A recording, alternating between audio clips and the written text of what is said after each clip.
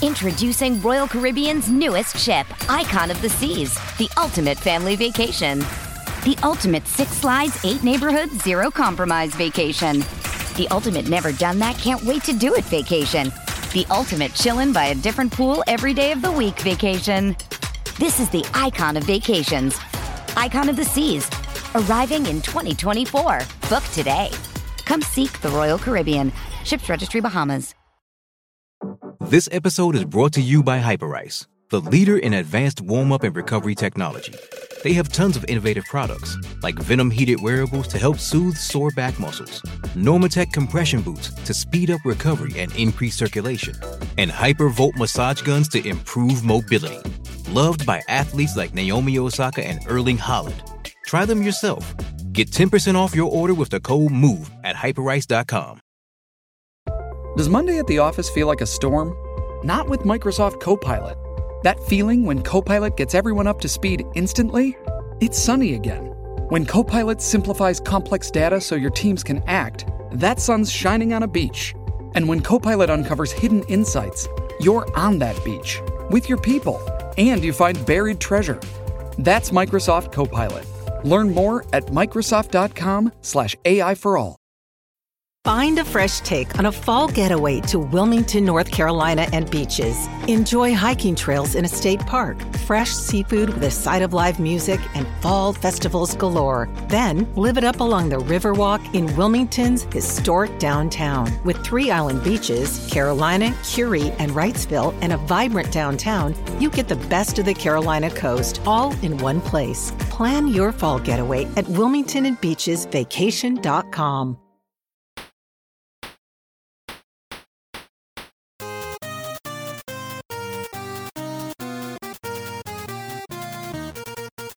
Hey everyone, welcome to the OFT podcast. I'm your host, Joshua Vold, site manager, emperor, supreme warlord, and defender of the faith over at OneFootDown.com on the SB Nation Network. I got the heavy breather over there. You know what? I think the commissioner, Jude Seymour, and the chief inspector, Rebecca Linden. I think it's my son's dinosaur toy. It's like going off by itself. I got to figure that out. Hold on a second. I'll be right back. That's how it started in Poltergeist, right? I think so. That's some scary shit right there.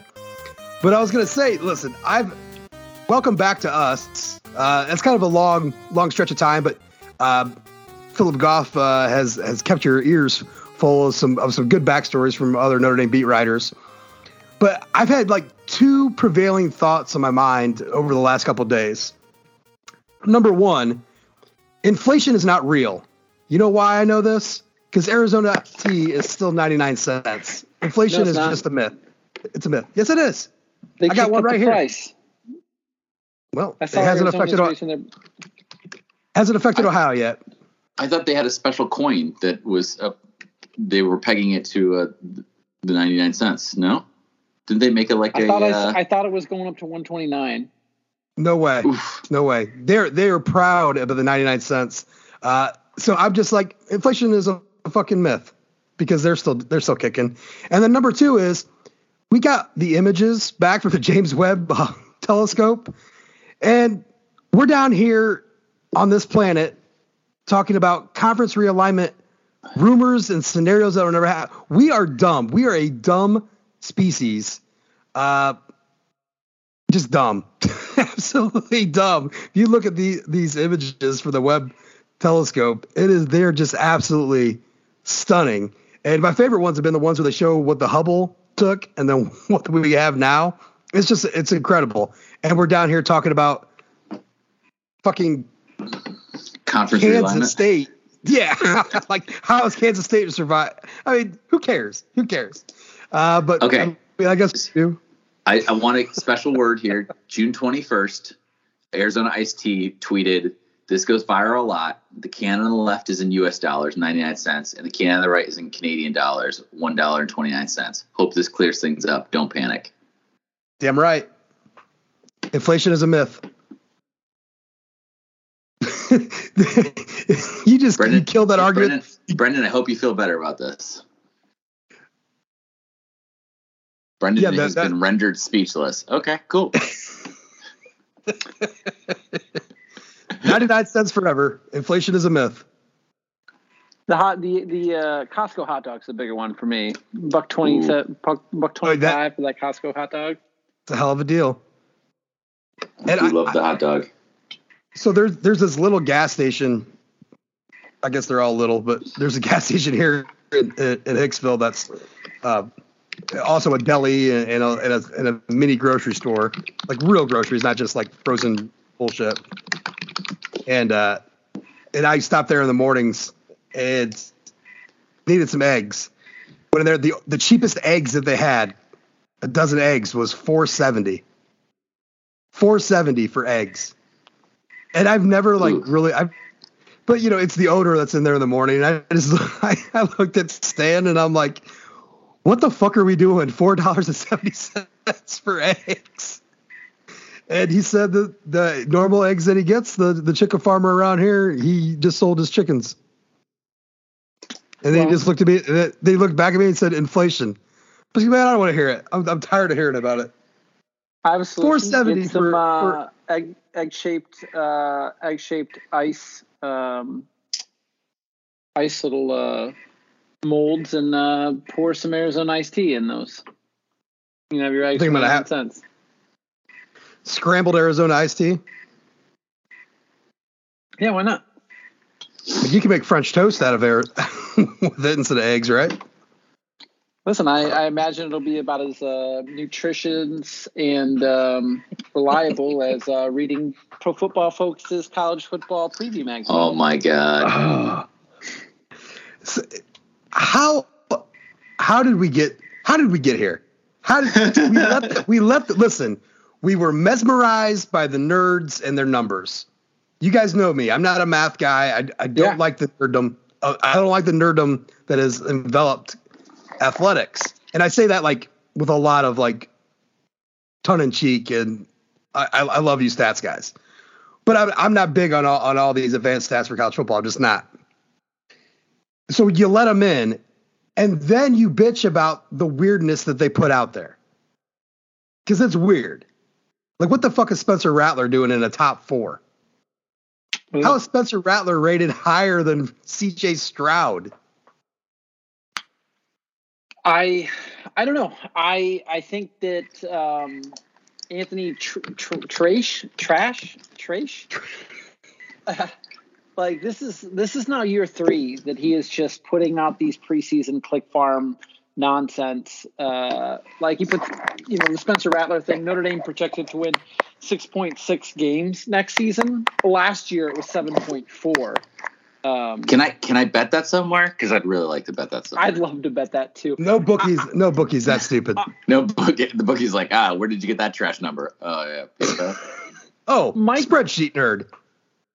I know Mike Renner does a lot of things with PFF College, and he's a Notre Dame alum. So I think somebody needs to reach out to Mike and say, man, what are you guys doing? What are you doing? Because it's not great, the coverage that PFF is putting out there. Like, they forgot Michael Mayer exists. Was it one of the founders of Bleacher Report, a Notre Dame alum too? Yeah, I mean, I'm just like, I'm trying to figure out like the amount of trash Notre Dame alums have allowed to enter on the internet. I mean, have you ever heard of Matt Schlapp? I mean, it's yeah. Sorry, that was low-hanging fruit. I just went for it. Well, it's fruit that has been laying there and rotten for a long time. Yeah. With Matt Schlapp.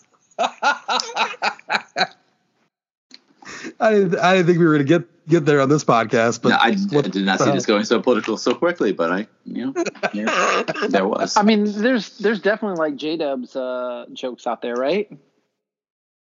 There's what jokes out there? Sure. J-Dub's. Oh gosh, John. I'm not going to go there. I've had previous friends in with. I'm in a good place with John. I'm in a good place with John right now. I'm not rocking that boat. I forgot that he got back on the Twitter machine. Yeah. Well, good for him. Yeah, we're officially. I mean, I'm glad that we're finally turning the corner on college realignment talk, and we're getting back into. No, I don't think we are for the season. What? I think we are. Yeah. But yeah, I don't think the nation is. No, the athletic no. staff certainly isn't. Well, the athletic staff is still putting it out there. They got conference media days, and the only thing they want to talk about is conference realignment. Dan Patrick today, in his old ass, put some just strange things out into the universe. What did Dan Patrick say? Well, it wasn't like sources are never wrong. Yeah. So, that's what it was. So what he was saying is his sources. He's like, I wanted to find out, so I just called up my source. Like, this guy is like the bringer of all knowledge, apparently. Yeah. And he's like, Clemson, Florida State, and Miami to the SEC. And then he kind of like did a sidestep show about it just going to be two conferences, NFC, basically just call them the NFC and AFC. And he's like, yeah. And then one of his lackeys, I don't watch the show. The Danettes, yeah, one of the Danettes. Yeah, they said, well, what about Notre Dame? He's like, well, I think they're fine on their own. They don't have to do anything, blah, blah, blah, which is correct. But then he goes into, if I'm the Big Ten, I tell all my members, you can't, don't. He said, can't. You can't schedule Notre Dame. Because why would I want my Big Ten teams to play a non-Big Ten school? Why would I want them to play Notre Dame instead of another Big Ten school? And I can't think of a dumber thing. No athletic director for Big Ten is thinking that. So first of all, I didn't realize America. I was gonna say I didn't realize Fielding Yost had crawled out of his grave and gotten himself a radio show. So congratulations on that. Second of all, as I told Josh before we started hitting record here, that's fine. You go ahead and do that. If you would like to play Illinois or Minnesota instead of Notre Dame, you do you, man. There's also I mean, that's falling into antitrust lawsuit territory as well for blackballing an institution. I'm pretty sure that's against the law. If you were to make that proclamation, maybe in 1919 you could do that behind cigar-filled rooms. Well, I'll say that in this day and age, Brendan, though, the law is very much up in the air. So not with something like that. That could change. But it's just it's against economic law, which is the real driver for anything. Do you not want to make money? Would get involved where it would be like, that's not happening. I didn't listen to Dan's 5-minute rant or whatever, but does FSU Miami joining a conference where Florida exists actually make sense? Because I remember the whole argument with Texas A&M being that they were pretty pissed off that Texas was coming because they had built their own thing in the SEC, and then it's diluted. Well, not to dive too deep into conference realignment stuff, but I think we're at another level now. We're past the regional, we own this spot level. You know what I'm saying? Like brands. Yeah, like the Texas A&M being like the Texas SEC team. I think we're past that now. Like, we're way past that. And that's just Texas pettiness too. That's just Texas A&M being petty. Well, I mean, there's Florida competitors too between those three schools, Florida State, and Miami. And you can see Florida being like, the Gators being like, fuck this shit. We're the SEC school, not these other two hoes. Well, and that's the thing is that, if you're Texas A&M, you can say, look, you may be choosing between us and Texas, but look at the schedule you're going to face if you come to the SEC, right? You want to play against the biggest boys in the land, and that becomes a selling point for you. So I would think that Florida would be similarly pissed about the fact that Miami and Florida State would be coming in and kind of diluting that for them. But as we saw, the SEC still pushed past all that to put Texas in the SEC. So they could do the same thing with the Florida schools. They'll just, this is what we want. This is where it's going. It's whatever. I mean, and I don't want to get too deep in the weeds on this shit.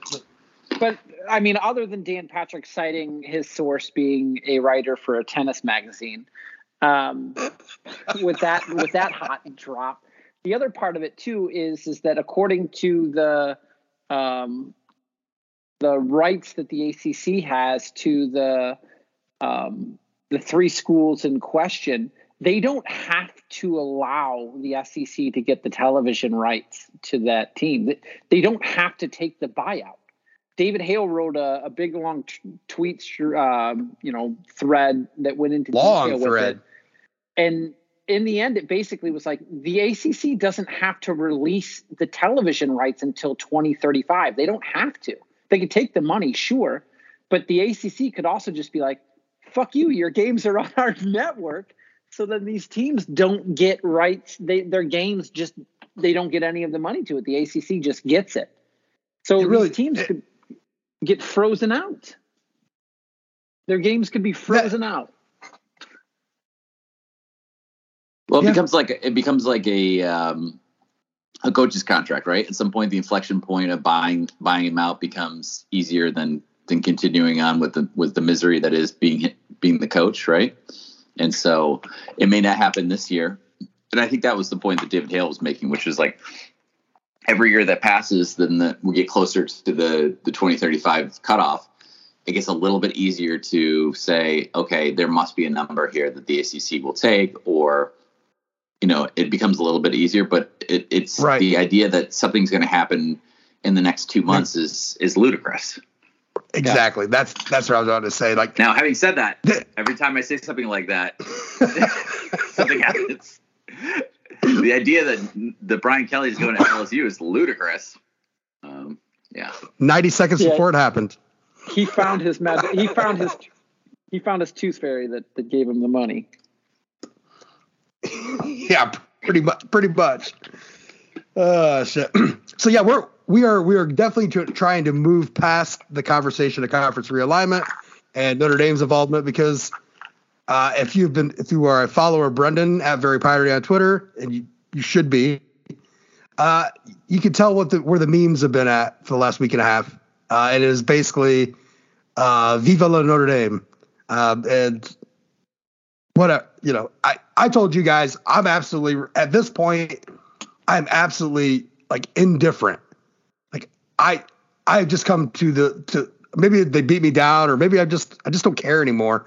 I don't care if Notre Dame's independent or not anymore. It doesn't really move the needle for me. But I do find it hilarious if Notre Dame stays independent when everyone just keeps pressing that they either need to go join or they're going to or whatever, and Notre Dame just stays in their own lane and still is able to do all the things they want to do. That is hilarious. That's gold. That's absolute gold. So keep doing that. I'm fine with that too. Yeah, I find it hard to have a strong opinion about this when it's 100% out of my control, and I don't know what it will look like. So to be preemptively upset about anything is just, you got to sort of wait and see what it is, what the configuration is. I think the only thing that would really be tough would be the idea that Notre Dame go play in the the Ivy League, and we have like a pro league or whatever, or a semi-pro league. Yeah, that would be bad. I like to be independent because fuck them, dude. I like being the villain. I like being the sort of punk rock rebel, and I don't want to play by your dumb rules. And I like the fact that all of these other conferences are begging and pleading to get with Notre Dame, and I like the fact that Notre Dame is looking at these Brinks trucks that conferences are driving around their house, and Notre Dame just sits up in their balcony, 2 middle fingers. Listen, to college football traditionalists, which are falling by the wayside by the day. To college football traditionalists, the people that love college football for what it has been, which is just completely different than the NFL. It's a whole nother monster. It's a whole nother lifestyle.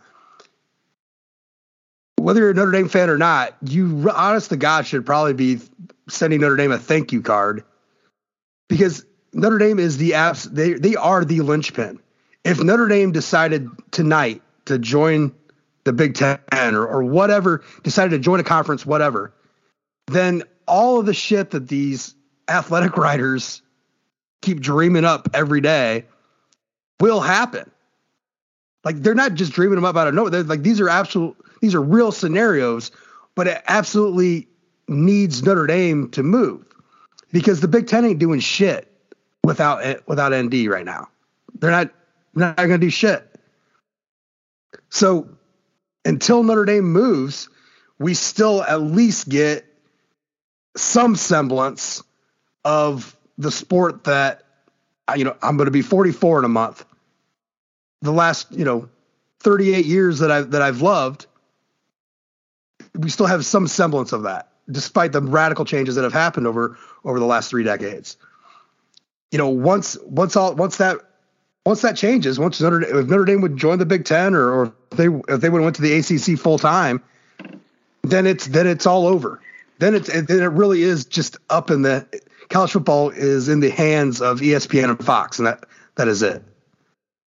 Yeah, it's a real Katie bar the door moment, right? Which is like they are the people are pounding the Big Ten is. And the SEC are pounding outside the door, and Notre Dame is literally the only thing holding that door from being let open in a whole bunch of, wild realignment scenarios unfolding in real time quickly, right? Yeah, Notre Dame is America prior to December 7th, 1941.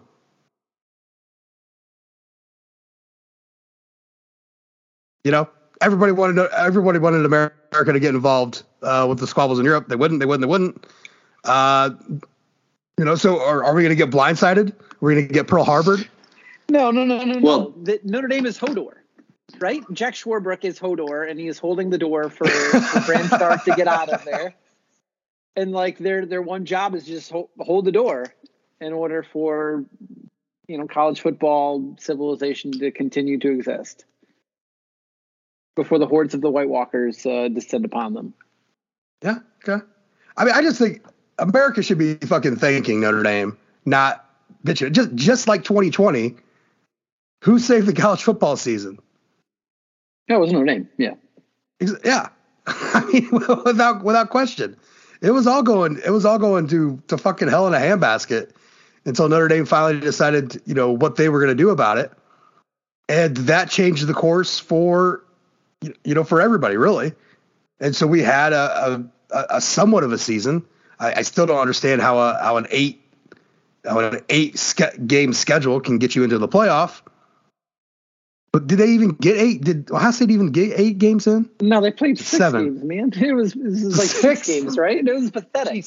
Yeah. I don't know. It was 7th game was the conference title game that that they didn't qualify for, but they changed the rules the week before to allow them to qualify. Yeah. See, without Notre Dame, it's just people making up their own rules, and Notre Dame just says, "Fuck it, we're going to make up ours," and then you're going to have to go with it. Well, if Notre Dame didn't join, the Big Ten would have played 0 games, not 8 games, because they were ready. They were all set to punt. Them and the Pac-12 were set to punt on the season, and it came down to Notre Dame saving college football. Yeah. So kudos to us, right? Fuck it, kudos to us. So I guess my only concern is that Jack Swarbrick has to retire at some point, and that his successor won't have it won't be as chill, right? Because I think that Jack's very much always thinking 3 steps ahead, surveying the landscape, but then also keeping cards close to the vest and not letting. Do you think that's why he's still? You think that's why he's still doing the job, because he knows that there's nobody else that can come in and do the job that he's doing? I don't know. I mean, I guess I expected him and Kelly to be here until about 2025. So what was the tweet that Kelly liked on the Instagram or whatever about Jack leaving in 2 years or whatever? Didn't that happen? Didn't Kelly like some sort of tweet about Jack leaving? Oh, it was Instagram. Again, Instagram story or some shit like that. Yeah. Yeah, something like that. I know what you're talking about. And it just so happens that 2025 is the year Notre Dame's NBC contract is up. Right. As well as the college football playoff contract And what really 2025 now has become, over the last 4 or 5 days, has been the year that everyone's because of the greater rights situation with the ACC. 2025 really is the year everyone's really looking at, like, this is when things could change, not in August of 2022. I mean, it'll probably. I mean, we're still probably talking 2024 when you're hearing the news, but that's also in 2025 the year where Texas and Oklahoma will be allowed to join the SEC. When does the Under Armour deal, if we're talking about categorically enormous? 2025, the fucking Mayans. The Mayans writ it in stone. Yeah.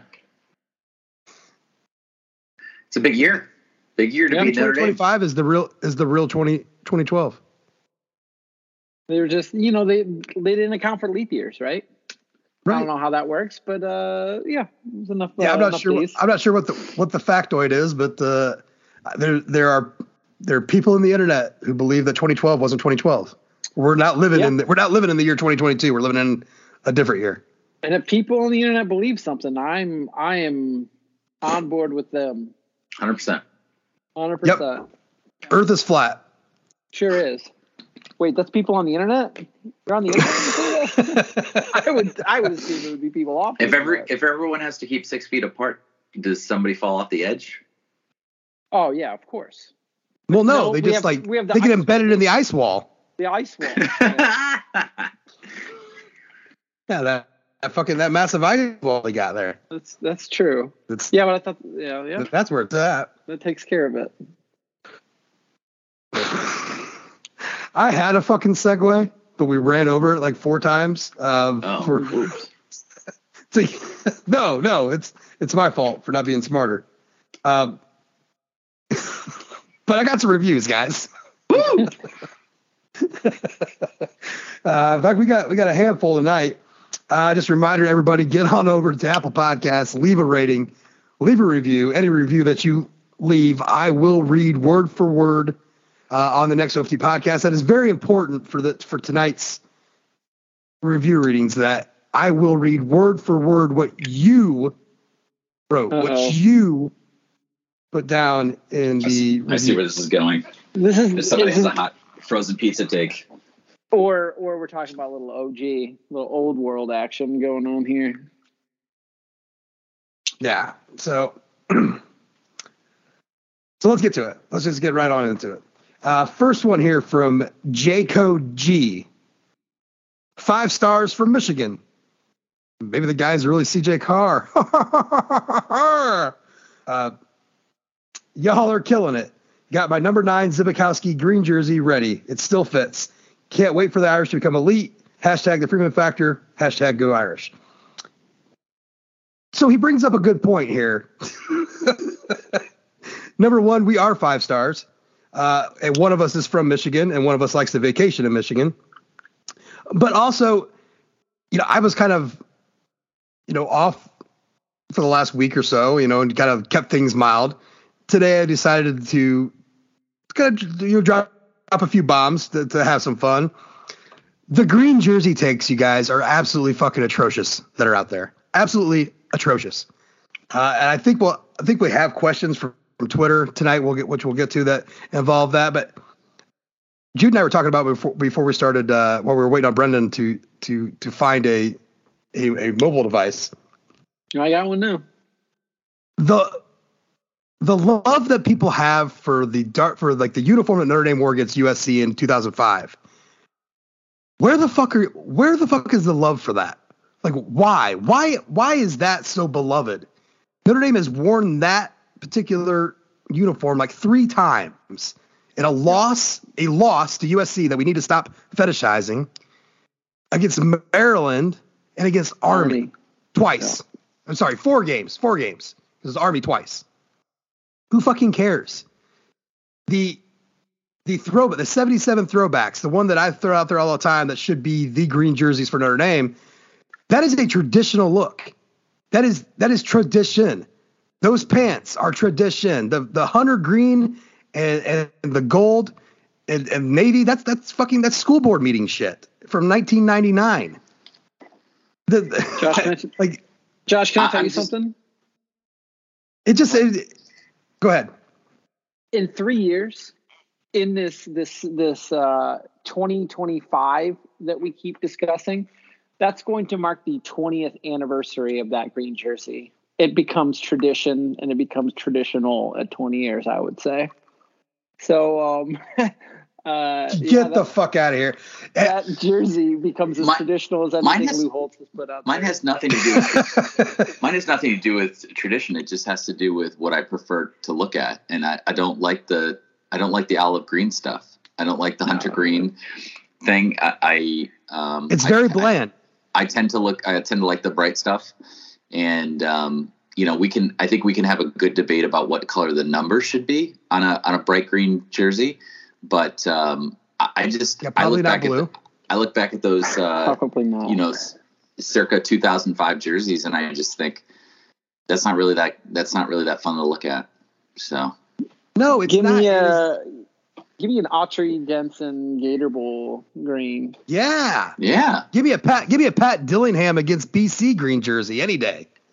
Yeah, with the white letters. I mean, their numbers. I mean, I put a quote tweet out there, and it was just like, because people are just loving this thing, and it's a fucking marketing ploy. These were one of those colors, the hunter green and navy blues and the golds. This is what sold in fucking American Eagle and Abercrombie, and this is what fucking people wore to school board meetings and shit. It's just Adidas put it out there. What looks good on a football uniform? I just picture somebody showing up to their school board meeting in a Zibby number 9. with a tie. Show up to a school board meeting in a Zibby number 9. I don't think they're inherently awful. I just don't like the fact they didn't have the interlocking ND on the side, and I prefer the brighter colors as well. I like the 2018 Florida jerseys. Maybe change the blue numbers. I think that's basically it. Yeah. And I've thought about this a while when it was in our DMs, and I don't know if we ever made it public. I think we've talked about it on the pod, but they did do a mock-up of the rush for gold in blue, which was the uniform they wore against Alabama or Clemson in 2018. Nice. Where it had the gold trim around the numbers. Remember that? Where they had that there, and then they did one for the blues as well. If you put those numbers with the actual gold in the number on a green, sign me up. I think this whole conversation could be ended if Notre Dame just finally decided that. And maybe we said it on this last pod, because I swear to God, I just said this to somebody or whatever. But the away uniforms, just change every bit of the blue that you have in the away uniforms to the Kelly green, and we're good to go. We're fine. I don't disagree with that. We didn't talk about that on the pod, but I don't think you don't ever have to have anyone have a home green jersey again. That's the away color. That's what sticks out in the stands when you're in fucking Heinz Field or whatever the fuck it's called now. That's what sticks out in the stands. That's the color when I was at Michigan in 2005, watching fucking Charlie Weiss, Brady Quinn, and Darius Walker run that fucking shit in Ann Arbor. The green shirt was what I saw in the crowd. They didn't wear the piss yellow that was the shirt. The kids that came from Notre Dame all wore green. That's who you knew was out Notre Dame fans in that stadium. That's what stood out. Just make it the away color, and we're good to go. I usually, when people put out like concepts, I look at all of them. I mean, I like very few of them, but I usually do look at all of them, because I like where people think in terms of like, just, and I'm a guy who definitely wants to see them wear black at some point and do like a black shirts thing, whether it's Las Vegas or wherever. But I think it would be it'd be fun as a one-off, We should be finding out about that here pretty soon. August. I went back and I looked at all the, like, when is what is it, Swatchmas? Yeah. And I think I Twitter searched for Swatchmas, and they always do the drop in August. Early August teams. Like this time next month, we'll get Swatchmas for the Shamrock Series. My three favorite Marcus Freeman collection hoodies that you still can't buy. Yeah. Are the green and yellow from the matches the 77. Yeah. It's the black. That's just like, whoa, where did that fucking come from? And it was the white hoodie with the gold Irish. Everything about those was clean and just fucking. So you're saying nice one of them was for Cal and the other two. And I'm not a big wear a black jersey guy for Notre Dame. Like I would rather them not ever wear black. Like that's not a thing, except for their shoes. But other than that, I don't. If they do, I'm not going to hate it. I mean, plenty of people want it out there. That's fine. I'm not a hater on it, but it's not something I'm looking for. Maybe we just go the whole deal. We just do black and camo at the same time. Oh, blammo! Now, well, we go black and neon green camo. Oh my God, yeah! And then now you have me. The names on the back. Now you have me. All right. No, they should go black and red so then Notre Dame fans can wear red to Alliance State or whatever the Vegas stadium's called. So then when Notre Dame goes to another stadium, they can be the team wearing red instead of other teams coming to Notre Dame Stadium wearing red. What do you think? I am literally wearing a Nebraska shirt from home field right now. When's Texas A&M? When's Texas A&M coming to town for Notre Dame? Is it 2024? They ought to make the shirt red that season, so we don't know if they're Texas A&M fans showing up.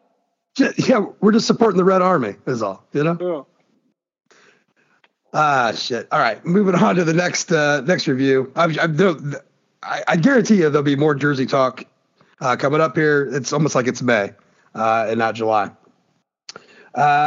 This one, RIP Fun, 5 stars here from Bear Down Eli.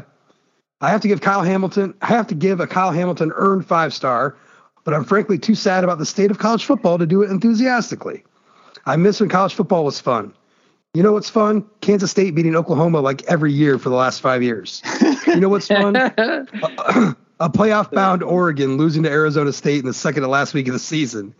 You know what's fun? Chris Davis running like the wind just to destroy Nick Saban and the Tide. You know what's fun? 2007. The whole thing. Super conferences are going to take away all of my fun. You know what's less fun? Ohio State beating UCLA by 25 points in the 7:30 time slot. You know what's less fun? The Rose Bowl being like Washington versus USC. Count me in as confused and sad. Bring back fun. Bear down, Eli. Amen. Preach. Preach on, brother. Put that review on a placard. Yeah, I think one of the reasons that placard and put it in an urn and bury it. Put it on a shirt. I think one of the reasons I enjoy the 2007 season so much is that Notre Dame sucked, and I almost can just just don't even have to worry about them. I think I have a theory that it was more painful to be a West Virginia fan in 2007 than it was to be a Notre Dame fan. Oh God, yeah, absolutely.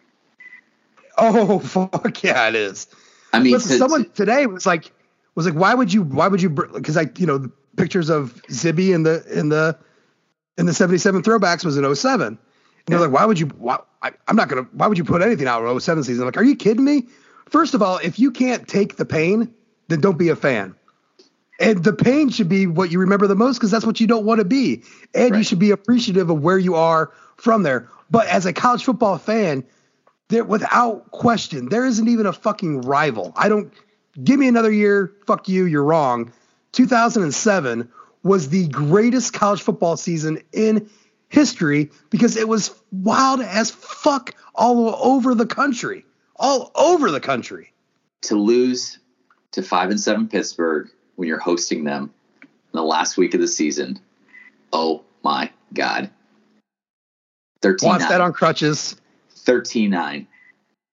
You are West Virginia. You have a god offense. Backup quarterback. You have Pat White. Like, what are you doing? Steve Slayton, Pat White. Steve Slayton, Pat White. Yeah. I would be so pissed. You are one game away from a shitty rival that you have in your own house from playing for the national championship for the first time since 1988. 10-6. You major harassed yourself. Kentucky LSU. You remember that one too? OT Thriller. Yeah. Andre Woodson. Listen, just quietly, Kentucky Boston LSU. College? No, well, I was gonna say Kentucky LSU as a series has a wild history as it is. Like that is a low key great. I can't say rival. They're not rivals, but that's a low key great series that has a lot of fun moments. Wildness. Yeah, wild, like truly wild shit. BC getting up to number 2 and then inexplicably losing to Florida State at home. Didn't South Florida got up to number 2? South Florida was at number 2. Yeah. Number 2 was that was the year. Like once you got to number 2, you were fucked. Yeah. Yeah. Yep. Yeah, you lost. Yeah. The season went off the rails from week 1 with Appy State, right? Oh yeah, and Appy State and Notre Dame getting fucking absolutely depantsed at home by Georgia Tech. After like spending all of your fall camp on a spread option offense, only to abandon it after 4 series, 5 minutes. Yeah.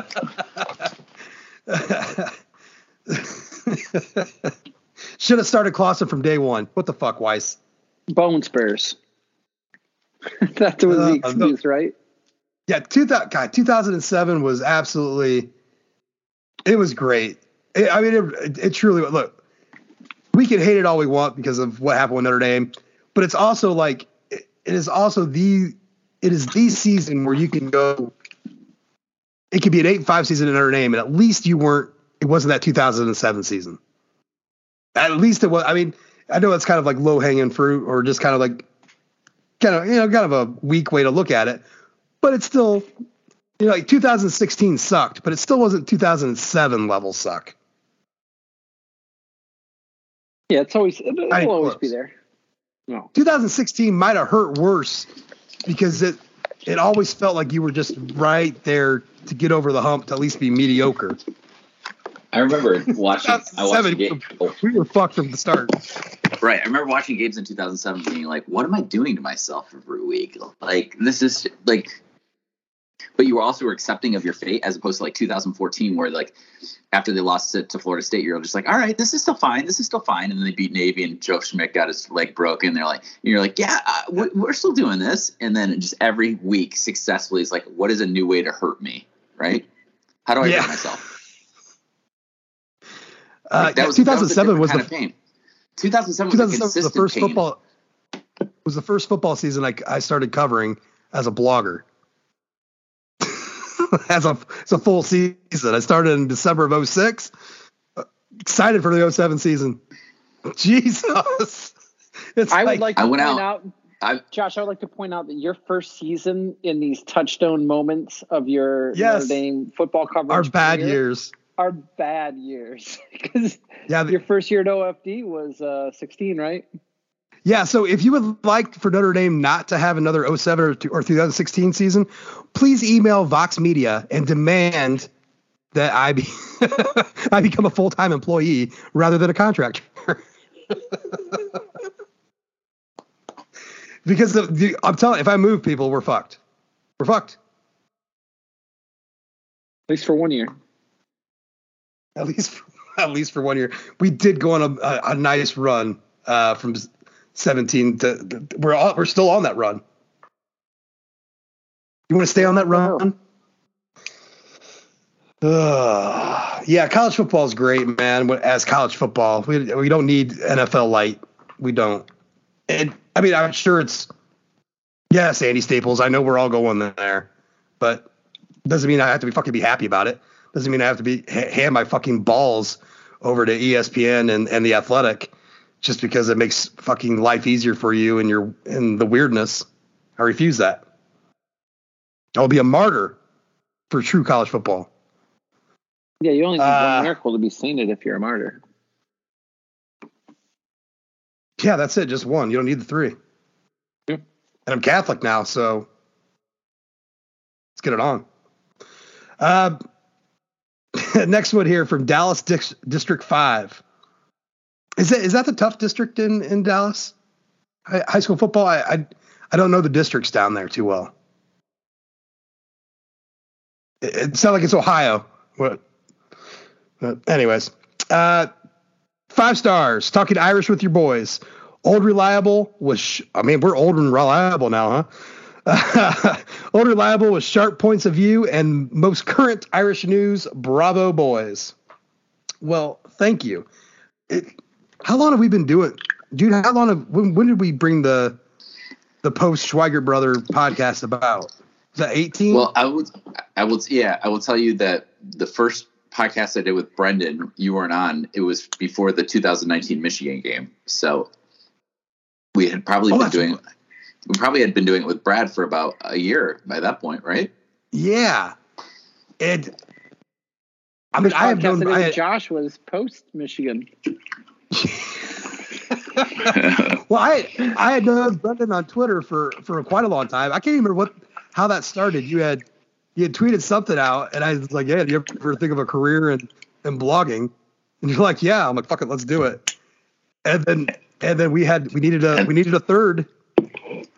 Well, it was funny because you and I don't know if we had lost Brad by that point, but you couldn't do it that night, and so I reached out to the staff, and Brendan responded almost immediately on the Slack channel and said he would do it. And I was like, "Oh, this is actually perfect." Kid from Ann Arbor talking about Michigan, and then it worked really well.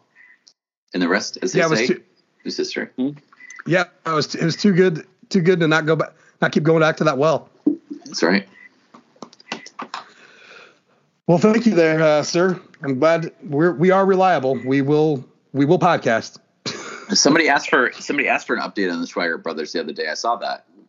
Do you have a Wes update to share? No, it has been a hot minute. He texted me out of the blue. I can't remember how long ago it was, but it was about Notre Dame, which was actually strange because we actually probably talk more about non-Notre Dame stuff anymore than anything else. About Catholicism and people. Yeah, I honestly I think he said something. I can't remember what it was about, but I changed the subject because I was so happy about because he worked for Love's, that the Love's by the Turnpike exit that I get onto to go to South Bend has an Arby's. And I was just so over the moon happy that was there for me before, for me to get a gyro if we got on the Turnpike. So, but no, I'll try to touch base with Wes here soon. Maybe I'll have a real update for everybody coming up. So I have not. You know what? No, I did go to Cousin JJ's to a restaurant about 4 or 5 months ago, and not to talk shit about a local establishment, but Banditos in Fort Wayne is just absolute garbage. There, I said it. It's just bad. It's not good. Well, there goes all of our sponsorship opportunities. Yeah, Banditos out the fucking window. It was just bad. And the last 2 times I've been to Banditos was bad. Just bad. Okay. This one from Tim 3773. You guys can't leave these long titles. They don't show up on the iPhone app. It says home field apparel show with SI ... 5 stars. I love beating off, better known as the Beat on Notre Dame Beat episodes. But I really just wanted Josh to say, wow.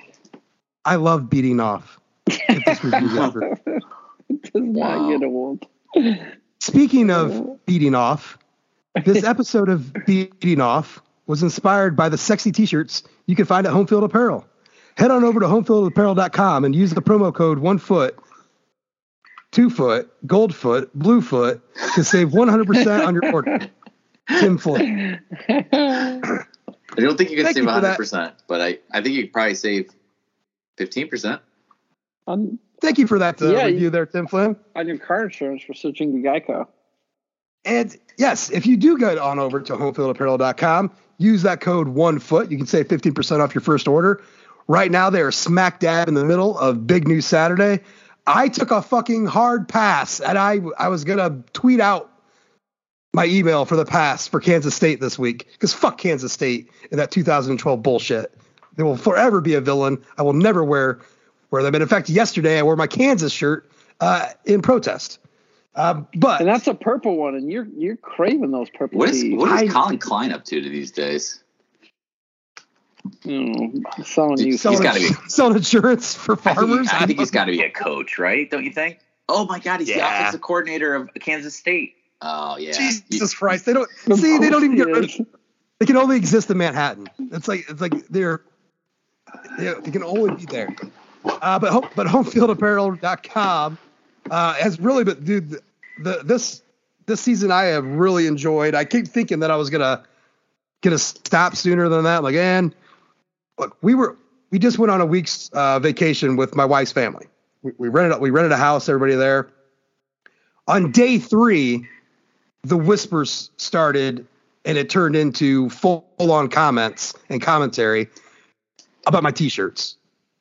Because my wife, was wearing hers. So I'm wearing like 2 different home field shirts on vacation, out and about to the beach, to the boat. And then, after I shower and just lay around the house. So it's 2 different shirts. My wife's got hers that she'll wear to bed because she steals them all the time, which is why I need more purple, because she's always stealing the purple ones. My TCU shirt I haven't even worn yet.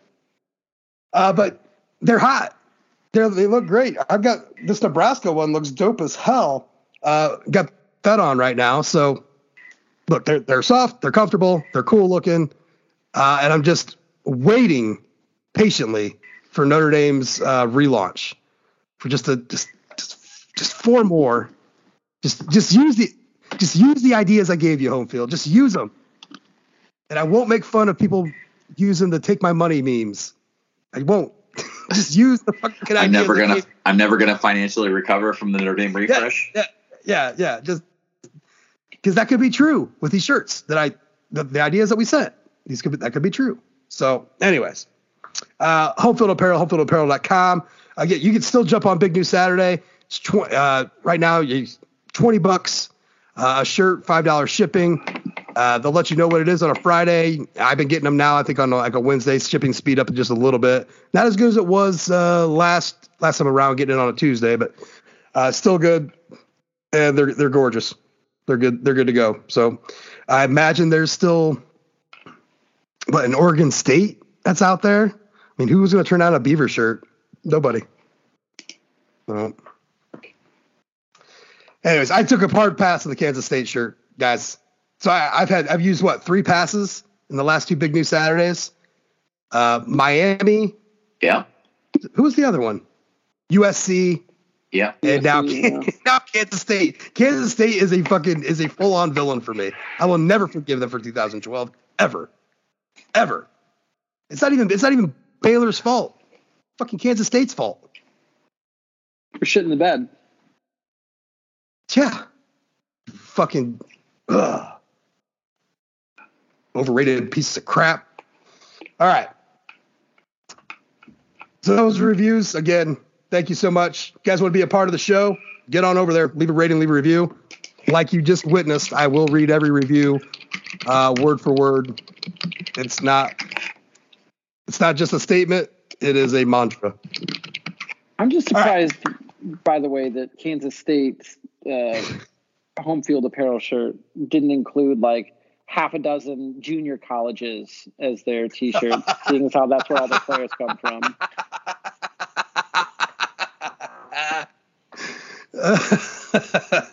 Like, what's a good one? Like Pittsburgh? That's a junior college that's funneled into Kansas State quite a bit. Yeah. Did Mississippi Gulf Coast, is that a big one for them? Oh yeah, Mississippi Gulf Coast is a huge one for them. That's a feeder school for old K-State and Bill Snyder. They'd sign like 12 kids in their recruiting class and then 20 JUCOs. Every time. Every time. Shit. All right. Where do we want to go to next? Do we just want to pop right on over to the Twitter questions? Yeah, I say we get into it. I just had a quick aside, which was I read Pat Sullivan's story about predicting the team's statistical leaders for the 2022 season on the OFD website, and I thought there was a lot of great categories there. But the one that I thought he should have done was like Rookie of the Year or Outstanding Freshman, and I didn't see one for that. So I was wondering if maybe we could add quickly a Outstanding Freshman pick for which it's more interesting now that Jadarian Price is out for the year. Right. Man. Well, no, this is easy, right? I mean, it's does it naturally just go to Tobias Merriweather? I was gonna say I think it's Tobias Merriweather, right? Yeah, like it feels like that's just like. I am so hyped about this kid. I'm just very, very excited.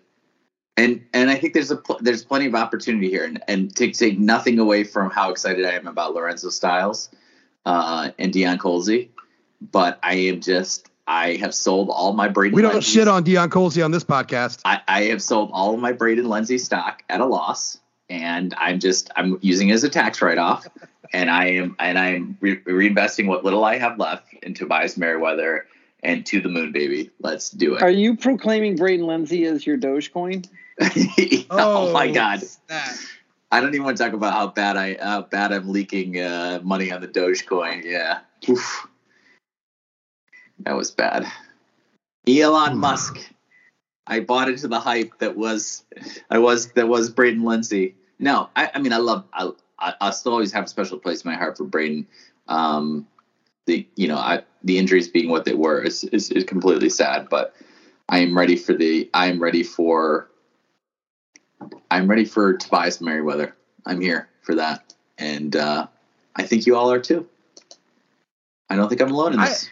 I honestly think that what's great is we live in a bubble, right, guys? Like our internet bubble isn't of Notre Dame fans is not the like Notre Dame fans out there. Like we're like what 2% of it, and I just think the other 90%. Yeah, we are Warren Buffett. The other 99% out there, I don't think they have any fucking idea what they're getting. Right? Like they're going to read the preview magazines next month, and they're going to see that there's this wide receiver coming in. They're going to be like, okay. I'm with Jude. I'm with Jude on that one. Like I think Merriweather is actually the smart pick in this case. Like saying like, hey, freshman of the year, rookie of the year, whatever. But I also think that he has a chance to be really fucking good. There's a lot of back chatter about how good he looks athletically, and I'll just leave it at that. So he's only got 10 fewer collegiate catches than PFF hyped in AJ Henning, wide receiver for Michigan. So by week four he could pass Henning. He's good. He's good to go. I think by week. Look, I am consistent in my overhype of wide receivers. One of these is going to pan out and make me look awesome. So I might as well go all in. Here's the thing, though. I like that move, Jude. Yeah. You just gotta wait. If a wide receiver was coached by Dell Alexander, you just gotta wait, man. Wait till they're in their 5th year, and then they'll blow up. It happens every time. No, it's Chancey time. So man. Chancey makes it happen. The nomenclature we use though in this is actually interesting though, right? Because we said freshman of the year / like rookie of the year. Like yeah, that's true. Isn't Brandon Joseph like a Notre Dame rookie?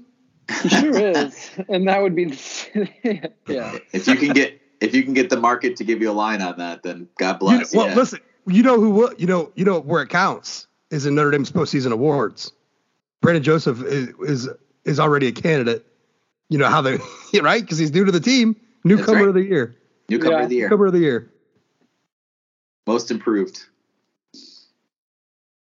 Yeah, he's PFF likes him a lot, and they sure like putting that picture of him in a Northwestern jersey out there.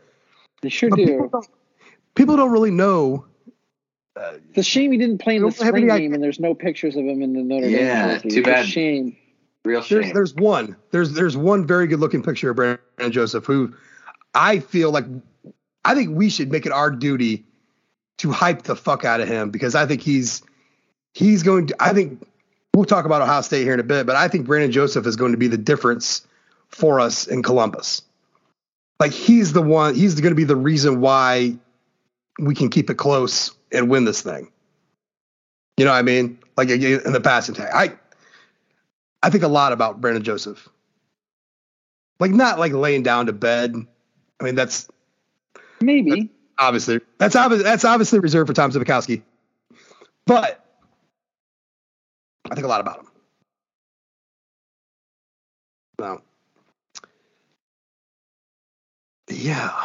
Is there outside of the newcomer status, but just like pure freshman coming in, is there anybody else besides Tobias Merriweather that you'd want to put up, Jude? I'm sorry. I bought all stock in Tobias Merriweather. I have no other stock to buy. You're out of cash. I got to go back to my wife to get permission to buy more, and it's too late at night to do that. So I think I'll stick with what I got. Brendan, do you got any other freshmen that you were just like you're ready to lay down some coin? It's tough because he's blocked by maybe the GOAT of the position going into the season. But man, Eli Raridon seems like, if I can get a value on some Eli Raridon, I feel like that's a pretty safe one, right? I think it's a value pick because he's the guy that we keep. I mean, Priester and I both are like, you got wide receiver issues. Use this guy. Eli Raridon can go play some wideout for you. He can ball. And it looks like, his videos show that that knee's looking pretty good. Okay. Well, I'm gonna throw a name out there that's gonna be probably pretty fucking who? Is it Jaden Mickey? No, but that's second. I'll give you one more guess. Do we go something obvious like Jalen Sneed? I would say that, or Jaden Bellamy. It's too early for him to go in on Donovan Heinisch, but give him a year. Yeah, give me a year on Heinisch. Give him a year on Heinisch. Jabrian Payne? Absolutely. Absolutely. Damn it! Hashtag Ohio forever. The running back room now is smaller with the injury of Jadarian Price. Yeah, decimated is too strong a word, but hobbled. And Logan Diggs. Jabrian Payne's going to get reps in fall camp. He's going to get full-on reps along with Audric Estime and Chris Tyree. He's going to get reps. That's a third back right now. And third backs get in. As long as you don't play for a Charlie Weiss team. So, look out for Payne. Be prepared to feel the pain. Max Payne? Maybe. I love Max Payne. Brendan gets me. I get you. Oh, speaking of which, I made an El Scorcho reference. Where were you the other night, Brendan? What? Where did you do this? Did you get it, Josh? Did you see that? No, I did not. Okay. I hope. Well, let's see. How do I do this without blowing up a friend? We were talking about women that we were attracted to, and I said those half Japanese girls get me every time, and no one said a thing. No one said a thing. And Brendan was part of the conversation at that point. I really was just making jokes. I think I was watching the season finale of The Boys, so I might have been checked out during that part. It's all good. But it's all good. I do still love that song. I know, like, shred the cello. Cello, baby. somebody said to me the other day, they're like, "Oh, I would go see Weezer." And I was like, I would have seen Weezer in like 1996. I don't think I would see Weezer now. They're still putting out bangers, man. No, yeah, I'd still see him now. Have you listened to any of those season things? I hate those things. I like the first one. The first spring season was good. The summer season was not great. Well, yeah. But last year, that OK Human was a pretty good album. That was pretty good. Okay. What's the best Weezer album? Blue or Pinkerton? Blue, I think. Yeah. I don't know. Everyone says Pinkerton, but I don't know. I think Blue is probably. I wouldn't say Pinkerton. I think Blue is the easy choice. Yeah, Blue is but the easy choice. But Green deserves a really look. That is 32 minutes long in length, the entire album, right? Yeah. Yeah, it's a very short album, but it just makes it in itself like every song on that album is good. There's a couple of great ones. You like every song on the I don't like It's Island Sun. You don't like Island? You like Island of the Sun? I don't like Hash Pipe. Yeah. It's a song I don't like. Hash Pipe. It's a song I don't like. But I like Island. You guys just both said the two most played radio songs from there.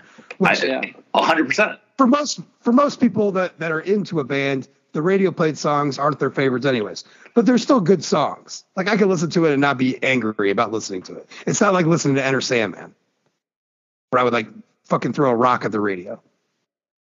But the album's only, it's a short album. It's like if you need to take a car ride somewhere, it's just that you can listen to that whole album. It's a good start to finish album and short. It's good. I actually really enjoyed their 2014 effort. Everything Will Be All Right in the End. I mean, I like the last couple of ones. I think Only in Dreams might actually be longer in length than the entire Green album. I thought all my favorite songs, and they did a collab with AJR with all my favorite songs. I love that. I am pissed. There was a Weezer show with I do not love Weezer all my favorite songs. And Tenacious D that I missed down in the Newport in Columbus. Oh, that would. That I'm still mad about to this day that I didn't go see. I would have loved to have seen that show. I want to say, no, that wasn't Ransom. That was a different show. At any point, I can't talk about concerts because I keep telling my wife no to concerts and act like I don't go to them, so I don't have to go to the shitty ones that she wants to go to. She wanted to go to that. Well, what the hell? With Motley Crue and Poison and all that. Have you seen Vince Neil on stage? Oof. Yeah. It is atrocious. Absolutely just disgusting. So, anyways, she really wanted to go to that, and I said, absolutely not. And it was on my birthday, so easy trump card. All right, let's get to these questions here. This first one here from Austin Bradley at Chosen Axiom on Twitter. It's a two-parter. The second part was so good, simple, but so good that we were actually going to dedicate a segment to it on the next podcast because we got to think about this. But the first part of the question is, if you could swap any two starting players from different Notre Dame teams, what combo would you go for to give one team a national title? So let's answer that one. You could swap any two starting players from different ND teams. Which combo would you go for to give one of those teams a national title? Survivor 46 is here, and so is On Fire, the only official Survivor podcast, and we have a twist this season. The winner of Survivor 45, Dee Valladares, will be joining us every week. We're going behind the scenes of the biggest moments, the how and the why things happen, and the strategy and analysis you can only get from someone like me, a Survivor winner. Listen to On Fire, the official Survivor podcast, wherever you get your podcast.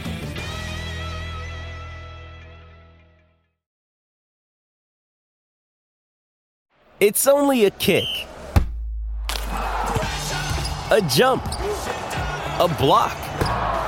It's only a serve. It's only a tackle. A run. It's only for the fans. After all, it's only pressure. You got this. Adidas.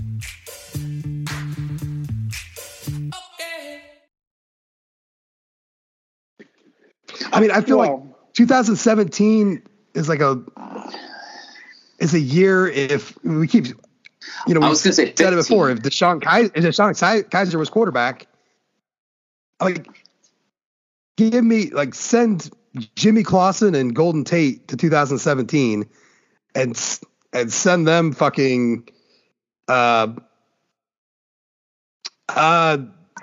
Williams and the fucking Michigan wide receiver. The two wide receiver transfers we had. Freddie Canteen and Cam. Freddie Canteen, thank you. I couldn't think of the name. No. But the problem with that is it's like you still have to play Alabama, and there's too many other deficiencies on that team for me to feel comfortable about giving Notre Dame.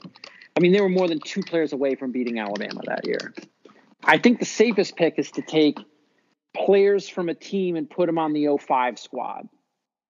Because you had SC, who went to the title game, on the ropes. But you're not beating Vince Young. Maybe Justin Tuck. Maybe. Fuck Vince Young. Maybe. I mean, USC didn't have a Justin Tuck. USC didn't have a Justin Tuck on the team. And I think that you're going to beat him if you were to take something like you could. I mean, if you were to put Kyle Hamilton on that team, I think Kyle Hamilton could have spied Vince Young. So can we just literally take Justin Tuck and just whatever, who it doesn't even matter, from 04 and put him on 05, the year Justin Tuck was supposed to play? I mean, we don't think we can make the 2015 team good enough to beat Alabama? No. I think they only beat Clemson by 5, and we lost that year to Clemson. I mean, I know the transitive property doesn't work, but like who are safeties in 2015? The other part about 15 is Kavari? 2 games to win a title too. Safety. Oh, safety. I'm sorry. Yeah. Send them Kyle. Max Redfield. Yeah, send them Kyle. Send them Kyle and Alohi Gilman. They were on the same team once, right? Mm-hmm. Well, I mean, you could. Well, you needed defensive linemen too by the end of the 2015 season, right?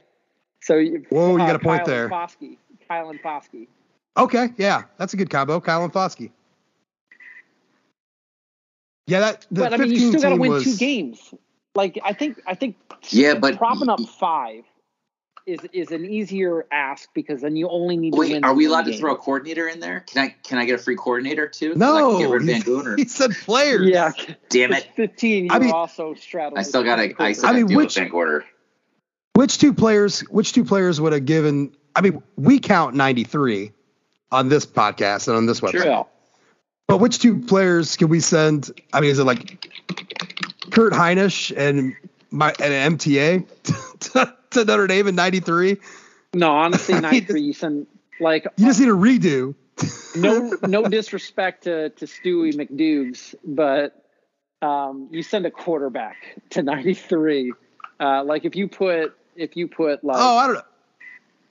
Don't we just need Pete Bursich replaced for dropping? No, here's what you do. You put Jimmy Clausen and Golden Tate on the 1993 Notre Dame football team, and you have a national title.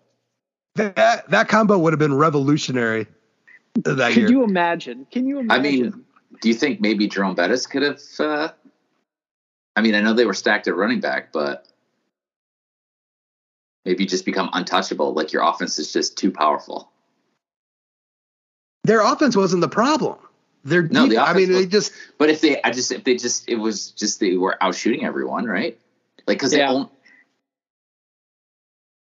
in a shootout with Boston College, which it was, but I mean, what we have back there? Tom Carter, Jeff Burris. I'm thinking of our secondary. Tom Carter, Jeff Burris. Is Covington back there too? John Covington. Yep. Bobby Taylor. God damn, they were fucking loaded. How did they give up those points? Gilman, wasn't Alohi? Who would you say in the last 10 years has been the most prolific kick blocker? That's what I want to send in the 90s. Jerron Jones. Jerron Jones. Put Jerron Jones on 90. Oh my God. You know what? I'd like to see that. That might do it. Although Lou Holtz would have not liked Jerron Jones's work ethic. Although maybe he could have gotten through to Jerron Jones. So. I feel that's a transfer to Florida State situation. I mean, is it a heresy to say we replace Kevin McDougal? For Josh's heart, what if they put the offense? The offense was not the problem. I keep focusing on the offense, but the offense was. What if you put Mike McGlinchey and Quentin Nelson on the 09 team? Wow. Oh, Jesus. You still have a problem with defense on the 09 team. Yeah, but they still they were fine. Clausen would not have gotten turf toe early in the year because he wouldn't have taken the shot. I get it, but they still needed defensive help way more than Tate Forcier. Yeah, but that's defensive help. He would have been untouchable back there. Yeah, you know what you do? You take Jalen Smith and put him on the 93 team. Actually, if you were to put Jalen Smith on the 2005 team, he could have negated Vince Young. And true, just spy him. I just don't think so. I love Jalen Smith. Oh, fuck. I just don't think so. USC did not. I mean, that was a close game. That wasn't like Texas blew USC out. Vince Young had to carry that whole team. And if you have, that's what I'm saying. Like Justin Tuck negates all that. Justin Tuck would have been the best player on that field. Period. Well, who's your second guy then? Because you get two from a team. So you got to take somebody else from 04. Mike Goolsby. He's a PT peer. The 2005 Notre Dame football team gave up 600 yards of offense to Ohio State. What makes you think they're going to contain Texas? Well, Justin Tuck didn't play on the 2005 Notre Dame team. No. Okay. That's the point. Did they give up 600 yards to USC? No, they did not. But they still lost. In Vietnam-style grass. So, yeah, the punchy sticks at the 25. We're never going to be able to. Got the Lendell White ball on it. I mean, I think there's a lot of options there. I think two players makes this a lot more interesting than one player because I think only if you made it just one player, there is an argument to be made for Tuck in 05, and there's also an argument to be made. And they may not be great arguments for that. I mean, you can make an argument for Kaiser in 17. I think that you really got to consider one player. If you're given two players, it's interesting. If you're given any player, why are you sticking with Kaiser? I understand he was on the team the previous year, but yeah, I wouldn't stick with Kaiser. Don't you want Quinn? Don't you want? I'd rather have Clausen. No, Clausen and Tate on 17. Yeah, Like you can take the combo. I keep saying Kaiser because it's what we we said for you. Like God, I get it. That's why. Just like honestly, if you took Clausen and Tate and put them on the 2018 team, 2019 team, 2020 team, last year's team, if you put that duo where Notre Dame had sort of an issue with just being explosive in the passing game. And you put those two guys in there, and there was concerns about wide receivers and quarterbacks getting the ball downfield. Those two guys take care of that. And I don't know. The only hard part is then you got to win two games, which is why I lean more towards, pre 2014 to try and put together a natty because, Alabama is rolling out. The Alabama existing in the sphere makes everything more difficult. Oh, yeah. Definitely. Yeah, because Nick Saban just didn't quit. Wait, can we take two players? He didn't say, "Oh, Notre Dame invented a time machine. We need to quit." Can we take two players from Alabama and put them on Notre Dame? Because now I'm feeling pretty good. Now we're cooking with gas. All right. So the second question, we could do another whole podcast, which we'll put that on the next one. That's interesting. So moving on here, from our boy at Gone and 2059, Oscar. I could go for a single taco late night snack, or like 1/3 of a burrito, then chuck the rest? ? I don't know. Oh, I didn't really read that before I read it. I think he's responding to your. To your team burrito. First of all, America has spoken. The burrito is the winner. That's all I needed to say. It is the choice of America. It is the perfect delivery system for food. Perfect in every way. Clean, efficient, multiple uses. You can have a peanut butter and jelly burrito. You can't have a peanut butter and jelly taco. That's just messy. You sure could. Anyways, I mean, yeah, you could try. But it's messy. I think the thing about the taco, though, is it's supposed to have fewer ingredients and be simpler, and to highlight maybe 2 or 3 ingredients, while the burrito is just like. But the burrito doesn't have to have 20 things in it. It doesn't have to. That's my point. You can make a burrito any way you want, just like a taco any way you want. I understand the arguments for a taco. People are like, oh, you could do this, this, and this. Yeah, you can do the same fucking thing with a burrito. You're just rolling that bitch up.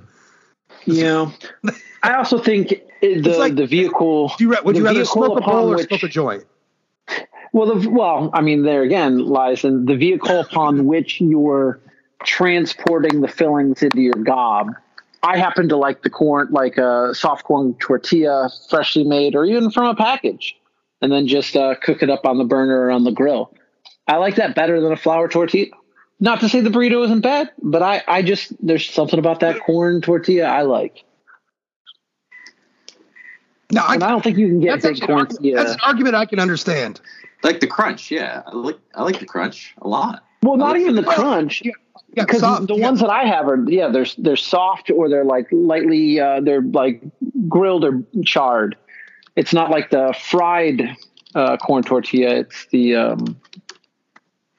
the ones you would get at a establishment that is known for tacos.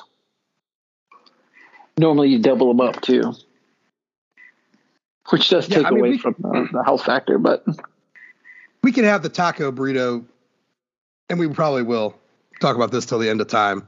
I'll be 93 podcasting from my death. Well, I'm not going to live to 93, but especially eating burritos. We'll be talking about this for a long time. It is the question of our lifetime: taco versus burrito. So, next one up here from Andrew Callan at Callan1. Tired super chats, wired indulgences. You'd have to listen. You'd have to read the tweet I had. Anyways, yeah. Let listeners indulge the Subway Domer all the way to FT. What could go wrong during this period of conference reformation? What's FT? Full term? Financial Times? Full-time status with Vox? Pay me, bitches. Oh, yeah. There you go. Either way, yeah, we are wired. Fungible token. Please, prayers and petitions. Oh, good. Yeah. Here's one that we got a few hours ago that was kind of set me off. Because this guy's absolutely wrong. Before I read this, was to let you know this guy's fucking opinion is terrible. At Irish Danny 777. Can we please once and for all agree on what green should be worn in Irish wear green versus Cal? And why did everyone decide it was these? The new helmet gold and those dark green jerseys with gold numbers, it's hard to beat. This is just one man's opinion, but it should be everyone's. No, it should be fucking no one's. And he has a picture of the Army game in 06 jerseys. No. Those don't pop. Those don't sing. Just saying. I think the problem is that when it comes to the green jerseys, like a lot of it has to do with like nostalgia and where your memories are. And a lot of people have fond memories of the Bush Push game. Which is stupid because it was a loss. Stop fetishizing it. It was stupid because it's a loss. And when people think of the 07 jerseys, what was your favorite point Notre Dame scored in that game? What was your favorite point Notre Dame scored in that game? But it's just it looks good. The 77 season. And then, you know, like the Gator Bowl jersey, I think that one's pretty sharp. But once again, loss. Yeah. The Dillingham greens also looked very good. Boston College 02, loss. Yeah, I did like those a lot. Loss. Jude, let me ask you, what do you think the odds are that Notre Dame rolls out a different green jersey than what they've been using? Because there is a standard green jersey Notre Dame has been using. Yeah. With, you know, the green and the blue. What do you think the odds are that Notre Dame has a, you know, it doesn't have to be anything like out of this ordinary. And it doesn't even have to be the 77 throwback that we love so much. But what do you think the odds are that they do something different? Like specifically, like maybe they don't have blue numbers. Yeah, I could see small changes, but I can't see a move from the bright green that they've been relying on to an olive or a forest green. I don't think that's going to happen. So what I think is going to happen, and I fucking hope to God I'm right, is it's not going to be the 77 throwback, but I think they will make the numbers match the pants instead of the blue, which we're in the Ara Parseghian Pantone level of pants, which is tradition, not hooker gold. I think they'll match that up. So that's going to have a little bit of a look to it, but different, right? That's like all you're doing is that's the numbers you're sewing on. The same, same green. That makes too much sense, and it's not cheap. It's not cheap enough, right? I think they're just gonna, because they already have the jerseys, and then they sew on the numbers because then they have the numbers to like fit whatever the players are. So they have a stockpile of the numbers, they have a stockpile of the plain jerseys. They're probably just going to use the away numbers then if they want to do it that way, right? They don't have existing green, or they don't have existing old gold numbers out there. They would have to. You know what? No, listen. This is not a Brian Kelly team. They are outfitting Marcus Freeman right now with some of the most beautiful gear they've ever made that somehow isn't available to us. I think Under Armour is going to double down on their Notre Dame thing, because that's kind of what they're going to have to do as a business plan. I think they do exactly what I fucking say. I think the numbers are going to match the pants. The pants are going to be the same as the uniform isn't going to change this year, but the green jersey game, that green jersey is going to have the numbers that match the pants, and it's going to look fucking amazing. And 50% of the people out there are going to hate them, and I don't care. I hope you hate yourself to a mild stroke, not anything serious, just a mild one. Hate away. Because the pants colors is fantastic. It's tradition. The pants color is fantastic, and I love it. And I hope they don't change it. And I have a feeling that they might. Because Marcus Freeman's tradition of Notre Dame does not include old gold. It includes Lou Holtz hooker pants. And I just have a sneaking suspicion, the more I've thought about it, that Marcus Freeman might take a hard left and lean into that hooker gold at some point. The only thing I'm interested in is whether or not this was already in the works before Brian Kelly left, and Marcus Freeman just has to own this, whether he wants it or not. I would love to know that, because is this change coming? Is this push for wearing green on the Irish Wear Green Day something that was foisted upon Marcus Freeman, or something he said, you know what, as my first order of business, I wonder why the hell we don't wear green on Irish Wear Green nights? Well, we know almost for a fact that Brian Kelly hated green jerseys, that he thought they should always wear blue, right? That's something that we know. I mean, it just feels like it because they fucking. How many times do they have green outs with no green jerseys? Because I think it was the lead up. The senior day as an excuse to wear green jerseys one year, and then the Rockney things the one year. I mean, I get what you're saying, Jude, but I think that Under Armour is already prepared. Like that, which is why I think my thought process on this is sound. Not to like keep talking myself up, but I think I'm smart about this. The green jersey that they've been wearing throughout the last 5 years or whatever it is, 6 years. That color that's in the repertoire. Same with the blues and the whites. That green is 18 was the first year they wore that. So they don't need any really special preparation time. Now we're just talking about sewing numbers onto jerseys. Right? Yeah. So and that doesn't need a whole lot of prep time. Like you have this is the color of jersey, this is the normal color, your alternate jersey color, you're gonna have those. So now we're just talking about numbers. And I don't think you need as much prep time as you would like for like a Shamrock series, for example, or even if or whatever extra under the lights thing that you're trying to do or whatever. Do you think that there then exists a world where Under Armour, like you said, has been trying to get Notre Dame to do fun things, and Brian Kelly has poo-pooed them? Because I think it was before the 18 game, right? Because it was Irish wear green, and then they didn't against Michigan. Yeah, it was against Michigan.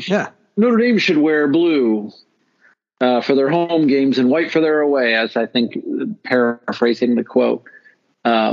But do you think Under Armour has been trying to push Notre Dame to be more fun with their jerseys because they want to sell more product, and Brian Kelly poo-pooed it?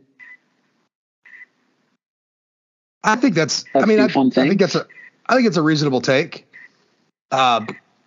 They obviously, the more inventory you have available makes you more valuable, right? Like you could sell more Notre Dame gear to fans for every, just like they do with the Shamrock series, right? They create an entire collection of apparel around that. So if you have a green jersey set, then you can sell that, and that looks that all kind of goes. And BK just wasn't didn't care, wasn't having it. I mean, if you want a real shocker, go back and look at the 2010, 2011 seasons and what the coaches wore on the sidelines, and it's so ugly. It is so bad. It is so fucking awful. It's just we are in a whole different era, and not to go OFD after dark, but Marcus Freeman is he's a sexier human being than Brian Kelly. He's going to look good out there. Just about whatever they decide to outfit him in, but they're going to make sure that it's really looking good. So yeah, they're ready to put that out there. The Marcus Freeman collection is a real thing. I still envision that being available to consumers soon enough. Under Armour is a company that wants to make money. There's no way they don't know the reaction of Notre Dame fans to that stuff. They're not just going to just keep it in a, they're not fucking Louis Vuitton. This is a special collection just for these 4 people. No, that's not what they're in. That's not their business. Their business is sell shit. So yeah, BK just wasn't any fun, man. Let's get to another one here. Shit, this one's hard. God damn it. How long is this podcast going to be? From MPRKY, compare each of Notre Dame's rivals, big R and/or little r, however many you want, to 1, movie villains, 2, songs, 3, frozen pizza, and theorize how each of you guys would fare in a one-on-one combat with each of said rivals' head coaches. Jesus, no weapons. Oh, wow. There's a lot to take in there. That's a podcast in itself, too. Jesus, these are great questions. Movie villain. Pat Narduzzi, little r, because I consider Pittsburgh a little r. because there's in my pantheon. In my pantheon, they're a little R. Because he's the dick, right? Like he's the nerd dick that no one likes and ends up like doing something terrible because he knows nobody likes him.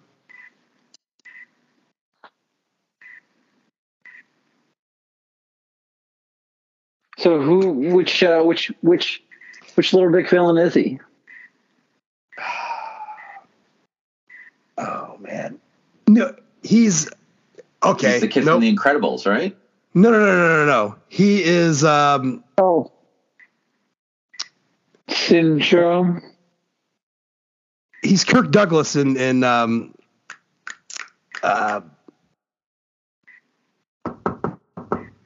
the fuck is that movie called? I don't know. Where are you going with this? Romancing of the Stone. No, that's Michael Douglas. No, that's Kirk Douglas. There you go. Right. Romancing the Stone is Michael Douglas. Oh, no, he's Michael Douglas in. Jesus Christ, Wall Street. Falling down or break. Falling down. Oh my God. Yeah, falling down. Yeah, falling yes, that is Pat Narduzzi. He just wants. That's giving him too much credit. He just wants things to be the way he wants them. It should just be true. Yeah. Fuck your golf course. Yeah, Pat Narduzzi is that.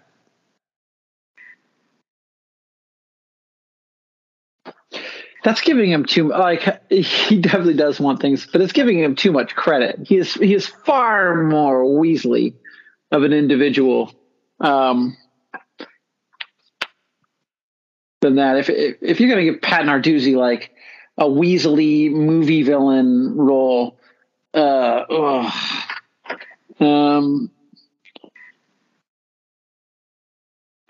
but he's also like he's a temper time bomb. I think that's perfect. What do you guys got in The Professional? For Jude, you got one. You're the television and film major. I know. I'm struggling to think of something here. I mean, I got one. I got one for Lincoln Riley. I was hoping his name would get brought up. Yeah. So my one for Lincoln Riley is he's Kylo Ren, where he's a wannabe villain, where like he's not a Darth Vader, but he wants to be a Darth Vader. He's kind of like a weaselly little whiny bitch, and he can't let go of things. Right, just like Lincoln Riley can't let go of his Oklahoma Air Force One shoes that he's wearing around town. And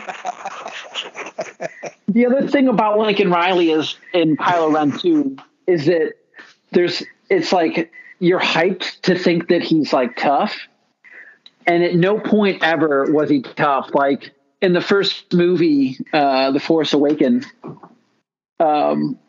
he gets his ass beat by somebody who'd never used the Force before in her life until like 15 minutes prior. And then they get in a lightsaber fight outside in the woods and she kicks his ass. It's like, I thought you were supposed to be a badass and this noob just comes and like rocks your world.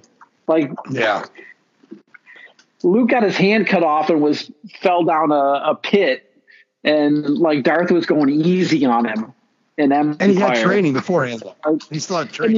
He had like a couple of weeks of training with Yoda, and she didn't have any training, and she just like whomped on him and beat his ass. I mean, he didn't have any defense. He was all offense, which is very Lincoln Riley. Well, maybe she was the prophecy after all. Yeah, and maybe we'll see that happen with Marcus Freeman, who also didn't have a ton of head coach training, just coming in raw. And getting beat right off the bat. Well, she did right off the bat too, yeah. So yeah. Jude, are you still stumped? My mind is a soup, I guess, all today. Right. What about songs?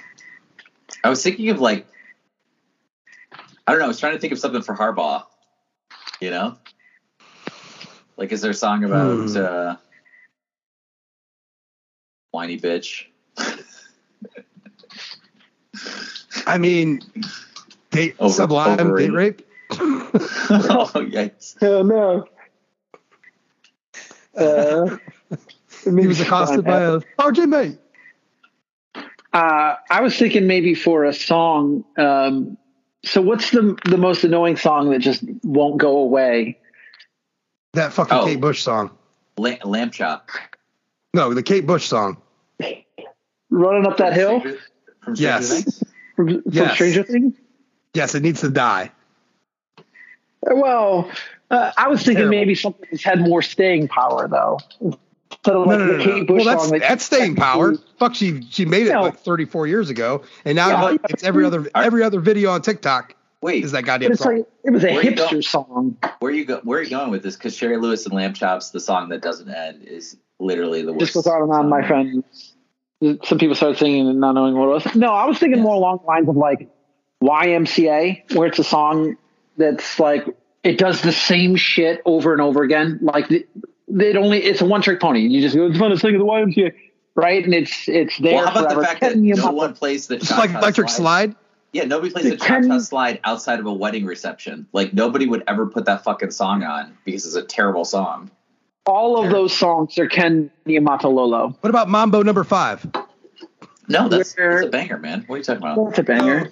No, but I'm saying Ken Niumatalolo because he rolls out with the option offense. It's a one-trick pony, right? And it's obnoxious, and you know it's going to happen. So when you get a wedding invitation, you're going to hear the song. Just like the season starts. You're throwing Navy in as a little R? Yeah. Why not? I don't even know you anymore. just to get in a slight at Ken Niumatalolo sucking ass like the betrayal on this podcast tonight is fucking real. Now here's what I got to tell you about. All right, so for Army, now let me tell you about this little R. No, yeah, Army is our little R, not Navy.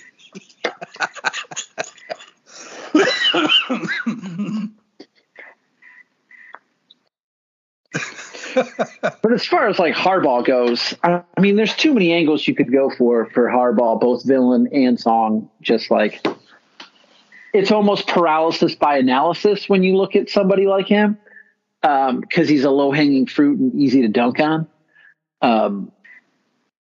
But if you're picking a villain from a movie for Jim Harbaugh,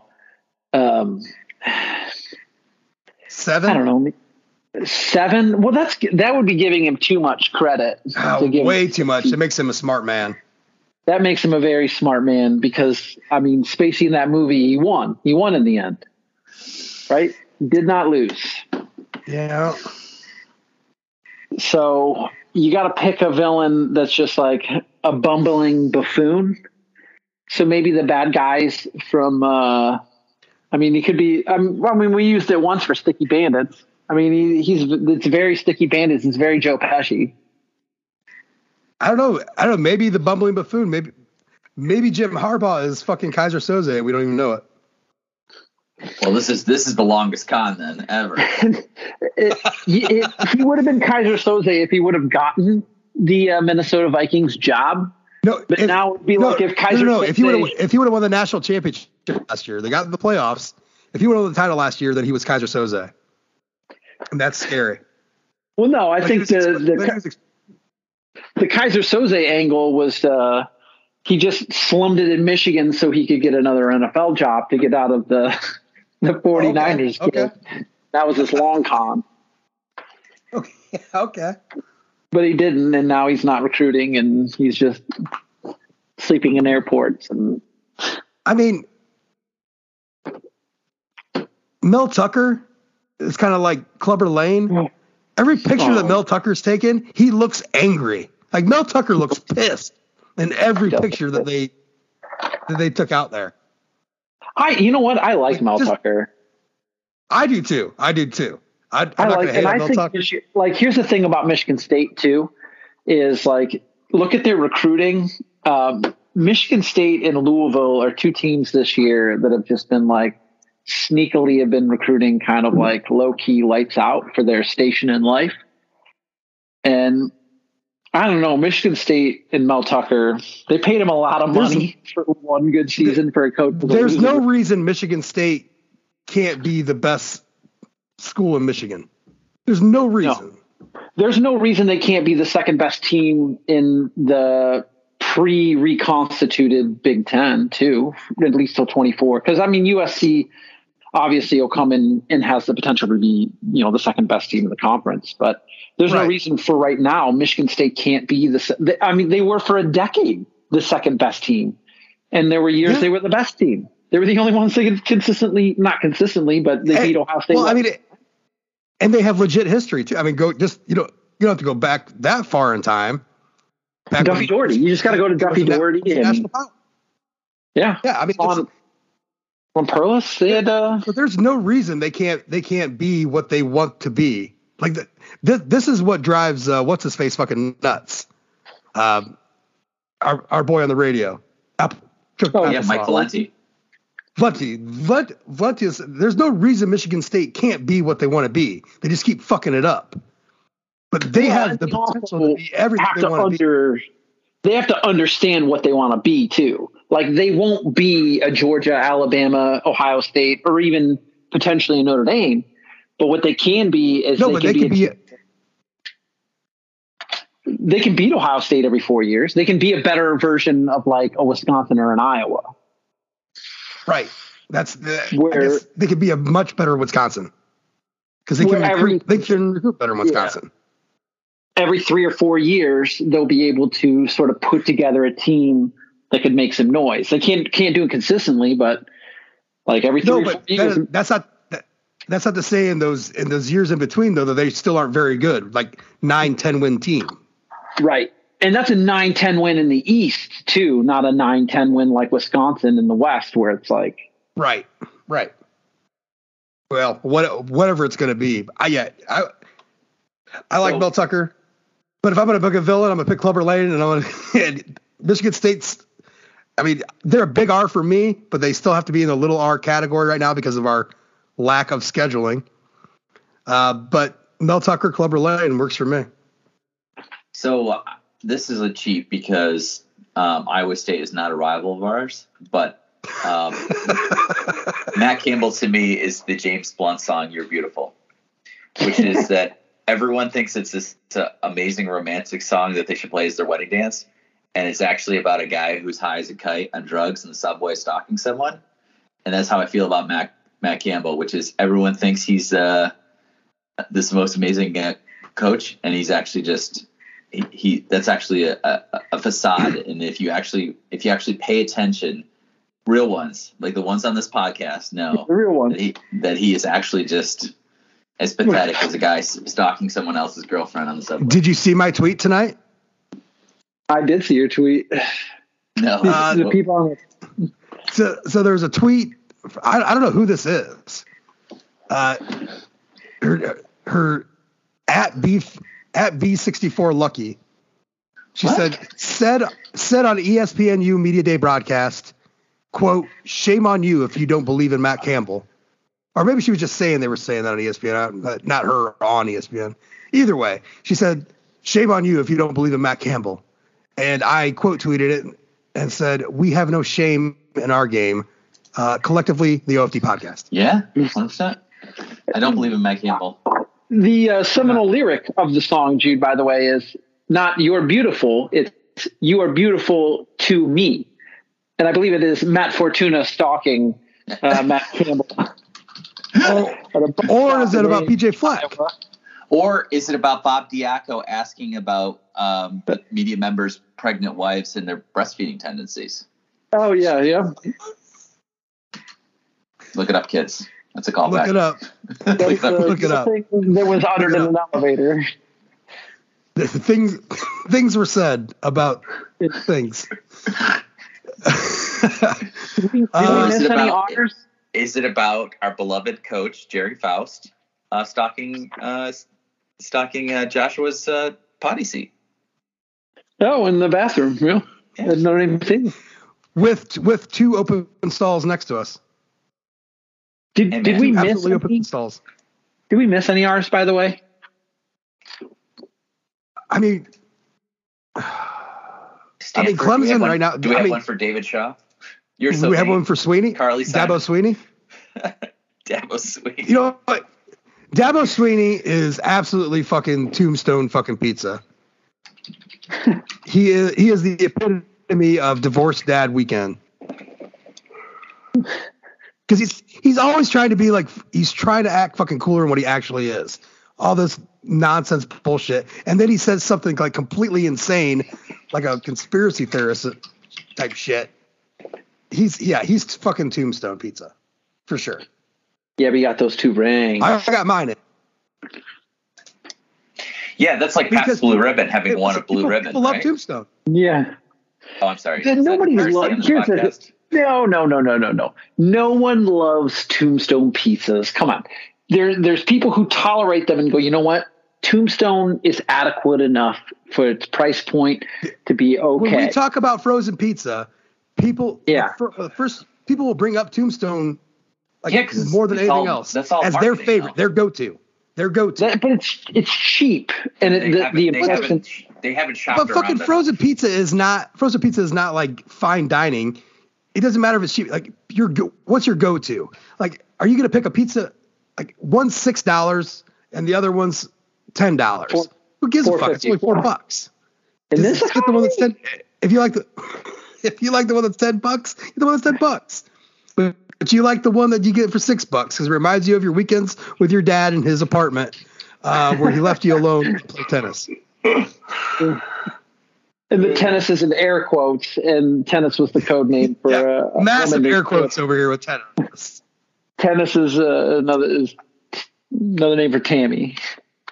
And so moving on real quick. In one-on-one combat, no weapons. First of all, I would not fight Jim Harbaugh because I think he is a sneaky fuck. Oh yeah, I don't believe for 1 second that he would not have a weapon on him.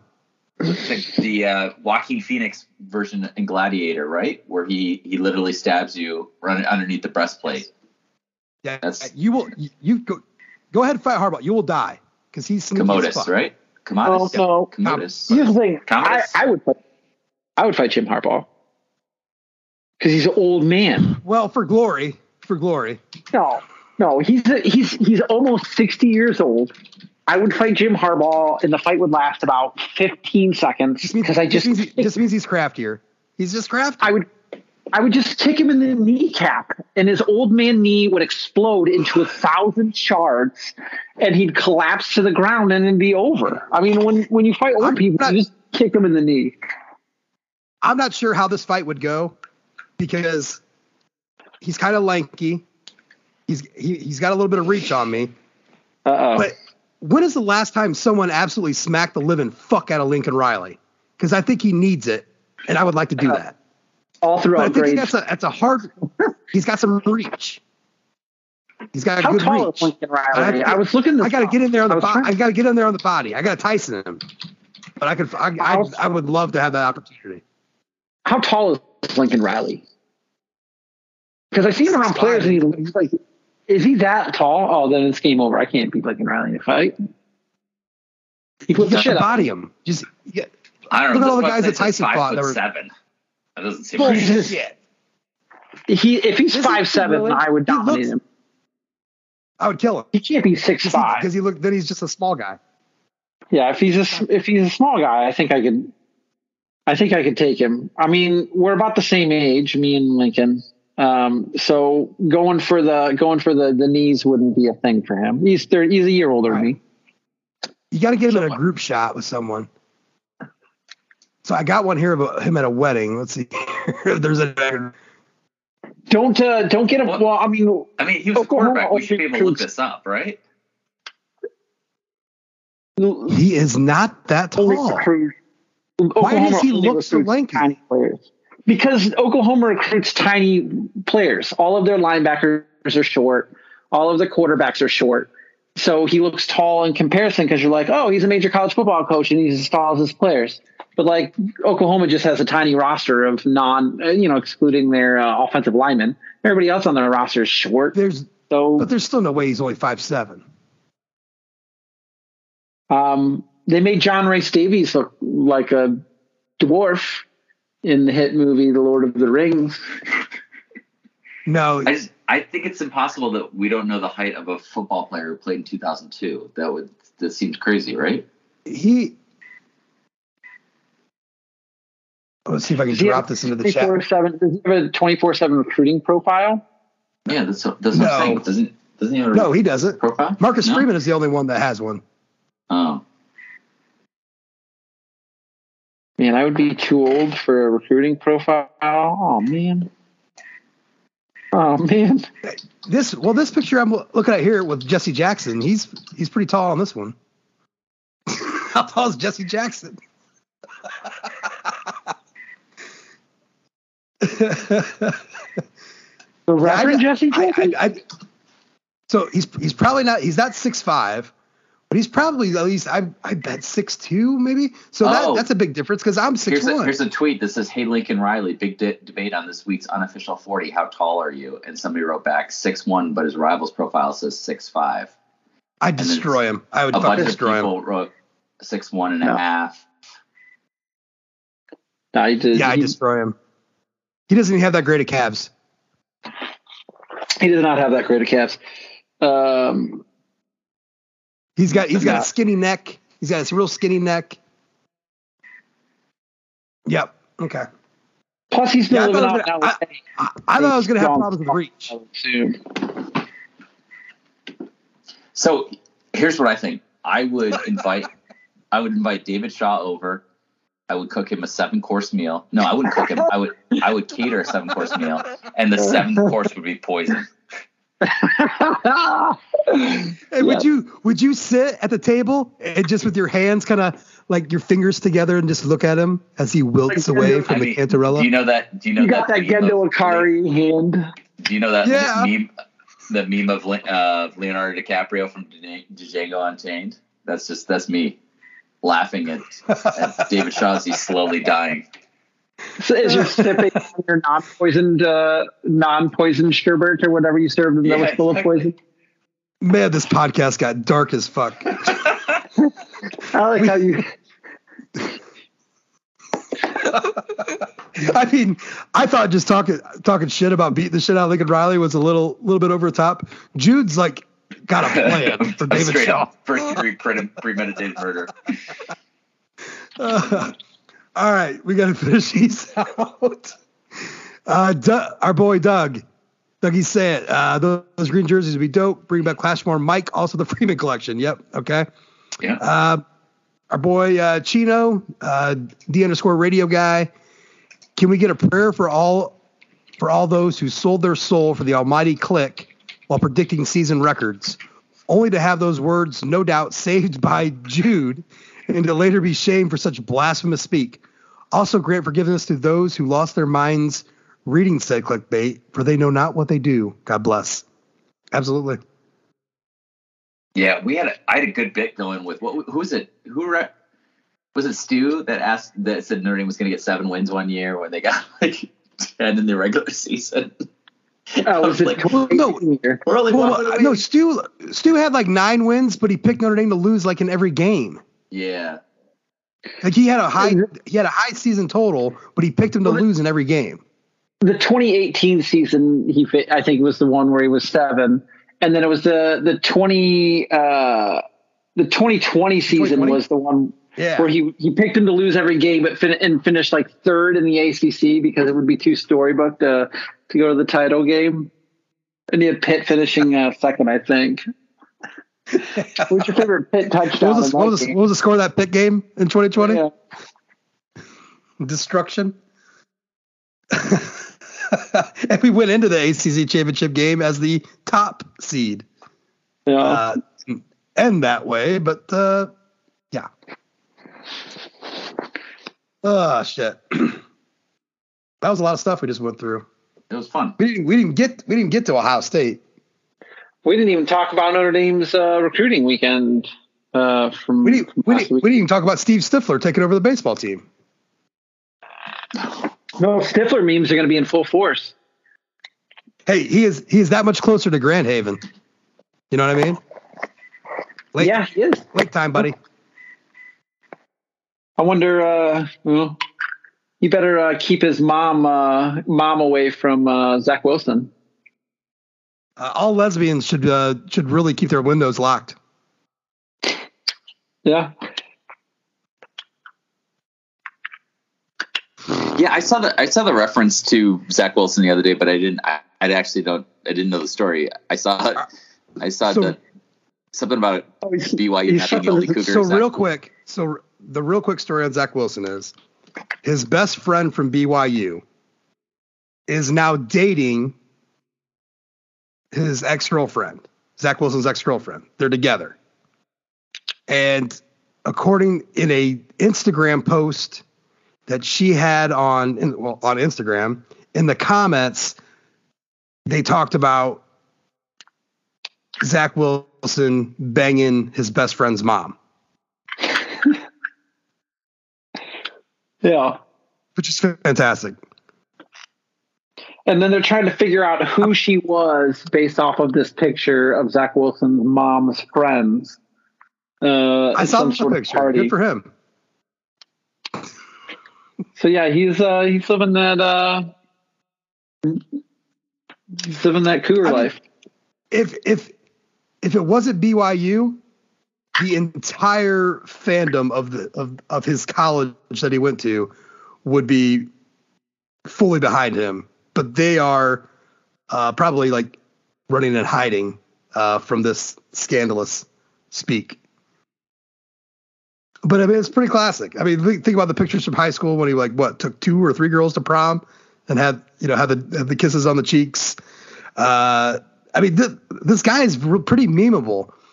I mean, just think of the draft. Think of him standing up there with all the other top guys. He looked like the Mormon kid from Salt Lake City walked into Southside Chicago. It did not fit, and he looked uncomfortable up there. That's pretty memeable. This mom situation, pretty memeable. Yeah. I mean, I kind of like him now. I thought that his New York Jets career was going to be the biggest bust that he ever had, but it turns out his friend's mom was it. Yo! Zing. Zing. Yeah, I really thought this podcast was going to be the one where we turned the corner from everything and started like hammering out towards the season, but you thought wrong, sir. Yeah, it's not even the middle of July. You threw it out to the people, and we had to respond to our peeps. Well, I thought about this the other day. Listen, if you haven't been listening to the episodes that Philip has been doing with the rest of the Notre Dame beat, I'll be on there here soon. Tom Loy is going to be another guy that we're getting. I'm not sure how many others he's got outside of that, but anyways. And I started thinking about, what everybody on the beat brings to the table, and it's actually quite something. Like it is a pretty fantastic mix all the way around. And even people that I have absolutely no time for still provide a space for the other fans that I would have no time for. So that's good. But this podcast, like what is it? Like Priester and Sampson are going to sit here and talk for an hour and a half about which shade of green is right. Who's going to fight Lincoln Riley? I mean, no, but that's not what's expected of them. I'm glad we're here for you for that. Yeah, we fill in the gap. You can get, if you want Priester and Sampson type stuff. There's plenty of people that are doing that, and they're doing it well. We're not trying to be in that space. No, we exist for. You want this, like even if you don't think you want this, if you're only listening to those types of podcasts, like just the newsy podcasts, trust me, you want this. You need this. You want it, baby. You need. You need to go find any phone you can and download this fucking podcast. you need to get the sound bites of Jude eating chips and toys speaking to us from beyond. And R.I.P. my cat, who used to be purring in every podcast. He did. Miss you, Blackjack. Oh, shit. Miss you back. Anyways. Yeah, so all right. So I think we did the thing. So Jude, what do you got left in the tank? All right, a little late on this, but congratulations to Nick Wisher. Got married. So yeah.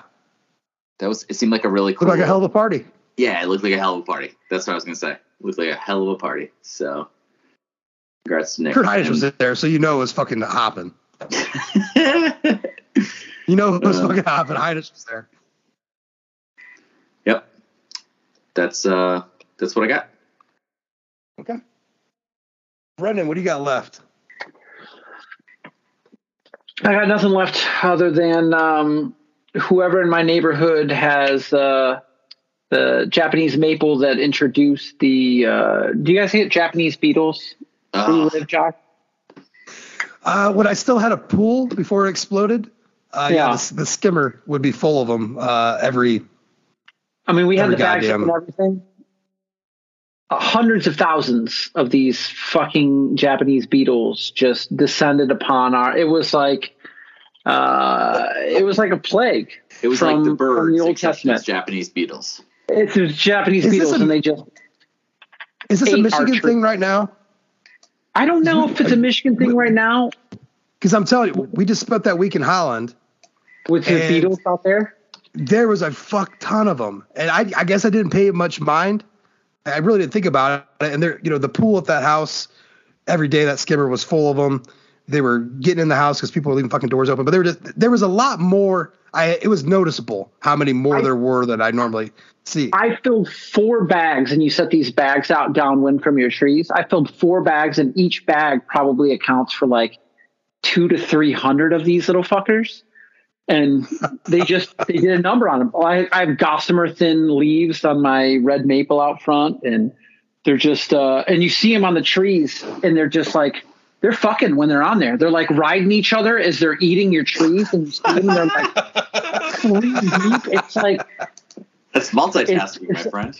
I mean, they're like eating your trees and they're fucking at the same time, and it's just it was you couldn't go outside without the bugs. It was horrific. So whoever in my neighborhood had the tree that brought this in, a pox on you and your household. I've got a 7-course meal for you. I got a 7-course meal. I got it off of a good friend of mine, Jude Seymour. He had recommended the dessert highly. Oh man, screw them. Yeah, I don't. Okay, I got my Steve Stifler joke out. Yeah, I think I'm good on everything else. So I don't have much. I've tried to sell the podcast a little bit, but hey, yes, I got back from vacation, and now I'm ready to fucking go. I'm ready to start ramping up for the season. This podcast episode was supposed to be kind of in that general mode, but that's all right. We can wait another episode. Although we just did say we were going to talk about something else. That's probably going to take a shitload of time. But regardless, I'm ready for the season. I'm already starting to plot my schedule around that. Personally, the websites, we're ready to go. I'm ready for college football. I'm ready to get fucking past the nonsense that the national media keeps talking about. So I'm ready. I'm ready to see what happens. I'm ready to get into it. So we got plenty of lead up to that. We got a month and a half left. Let's have a good time with it. Yeah. All right. Cool. It's great to be back. Yeah.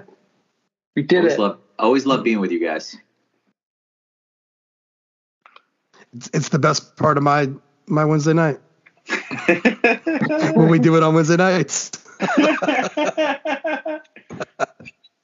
I really wish we had. Do you guys think that this podcast would be diminished if we had a regular schedule? Or do you think the Gonzo lives up to the hype? I mean, during the season we have a regular schedule, right? Yeah. Regular-ish, yeah. I don't know. I kind of like it. You never know. It's like a little treat when you wake up in the morning and it's there. Somebody on the site today in the comment section of my Ohio State article was like podcast, and I'm like, hey, we're recording tonight. So like, yeah, I kind of like the Gonzo action of it a little bit. Anyways, all right, we're out of here. For Jude, for Brennan, for everybody at One Foot Down, thanks for listening, and as always, go Irish.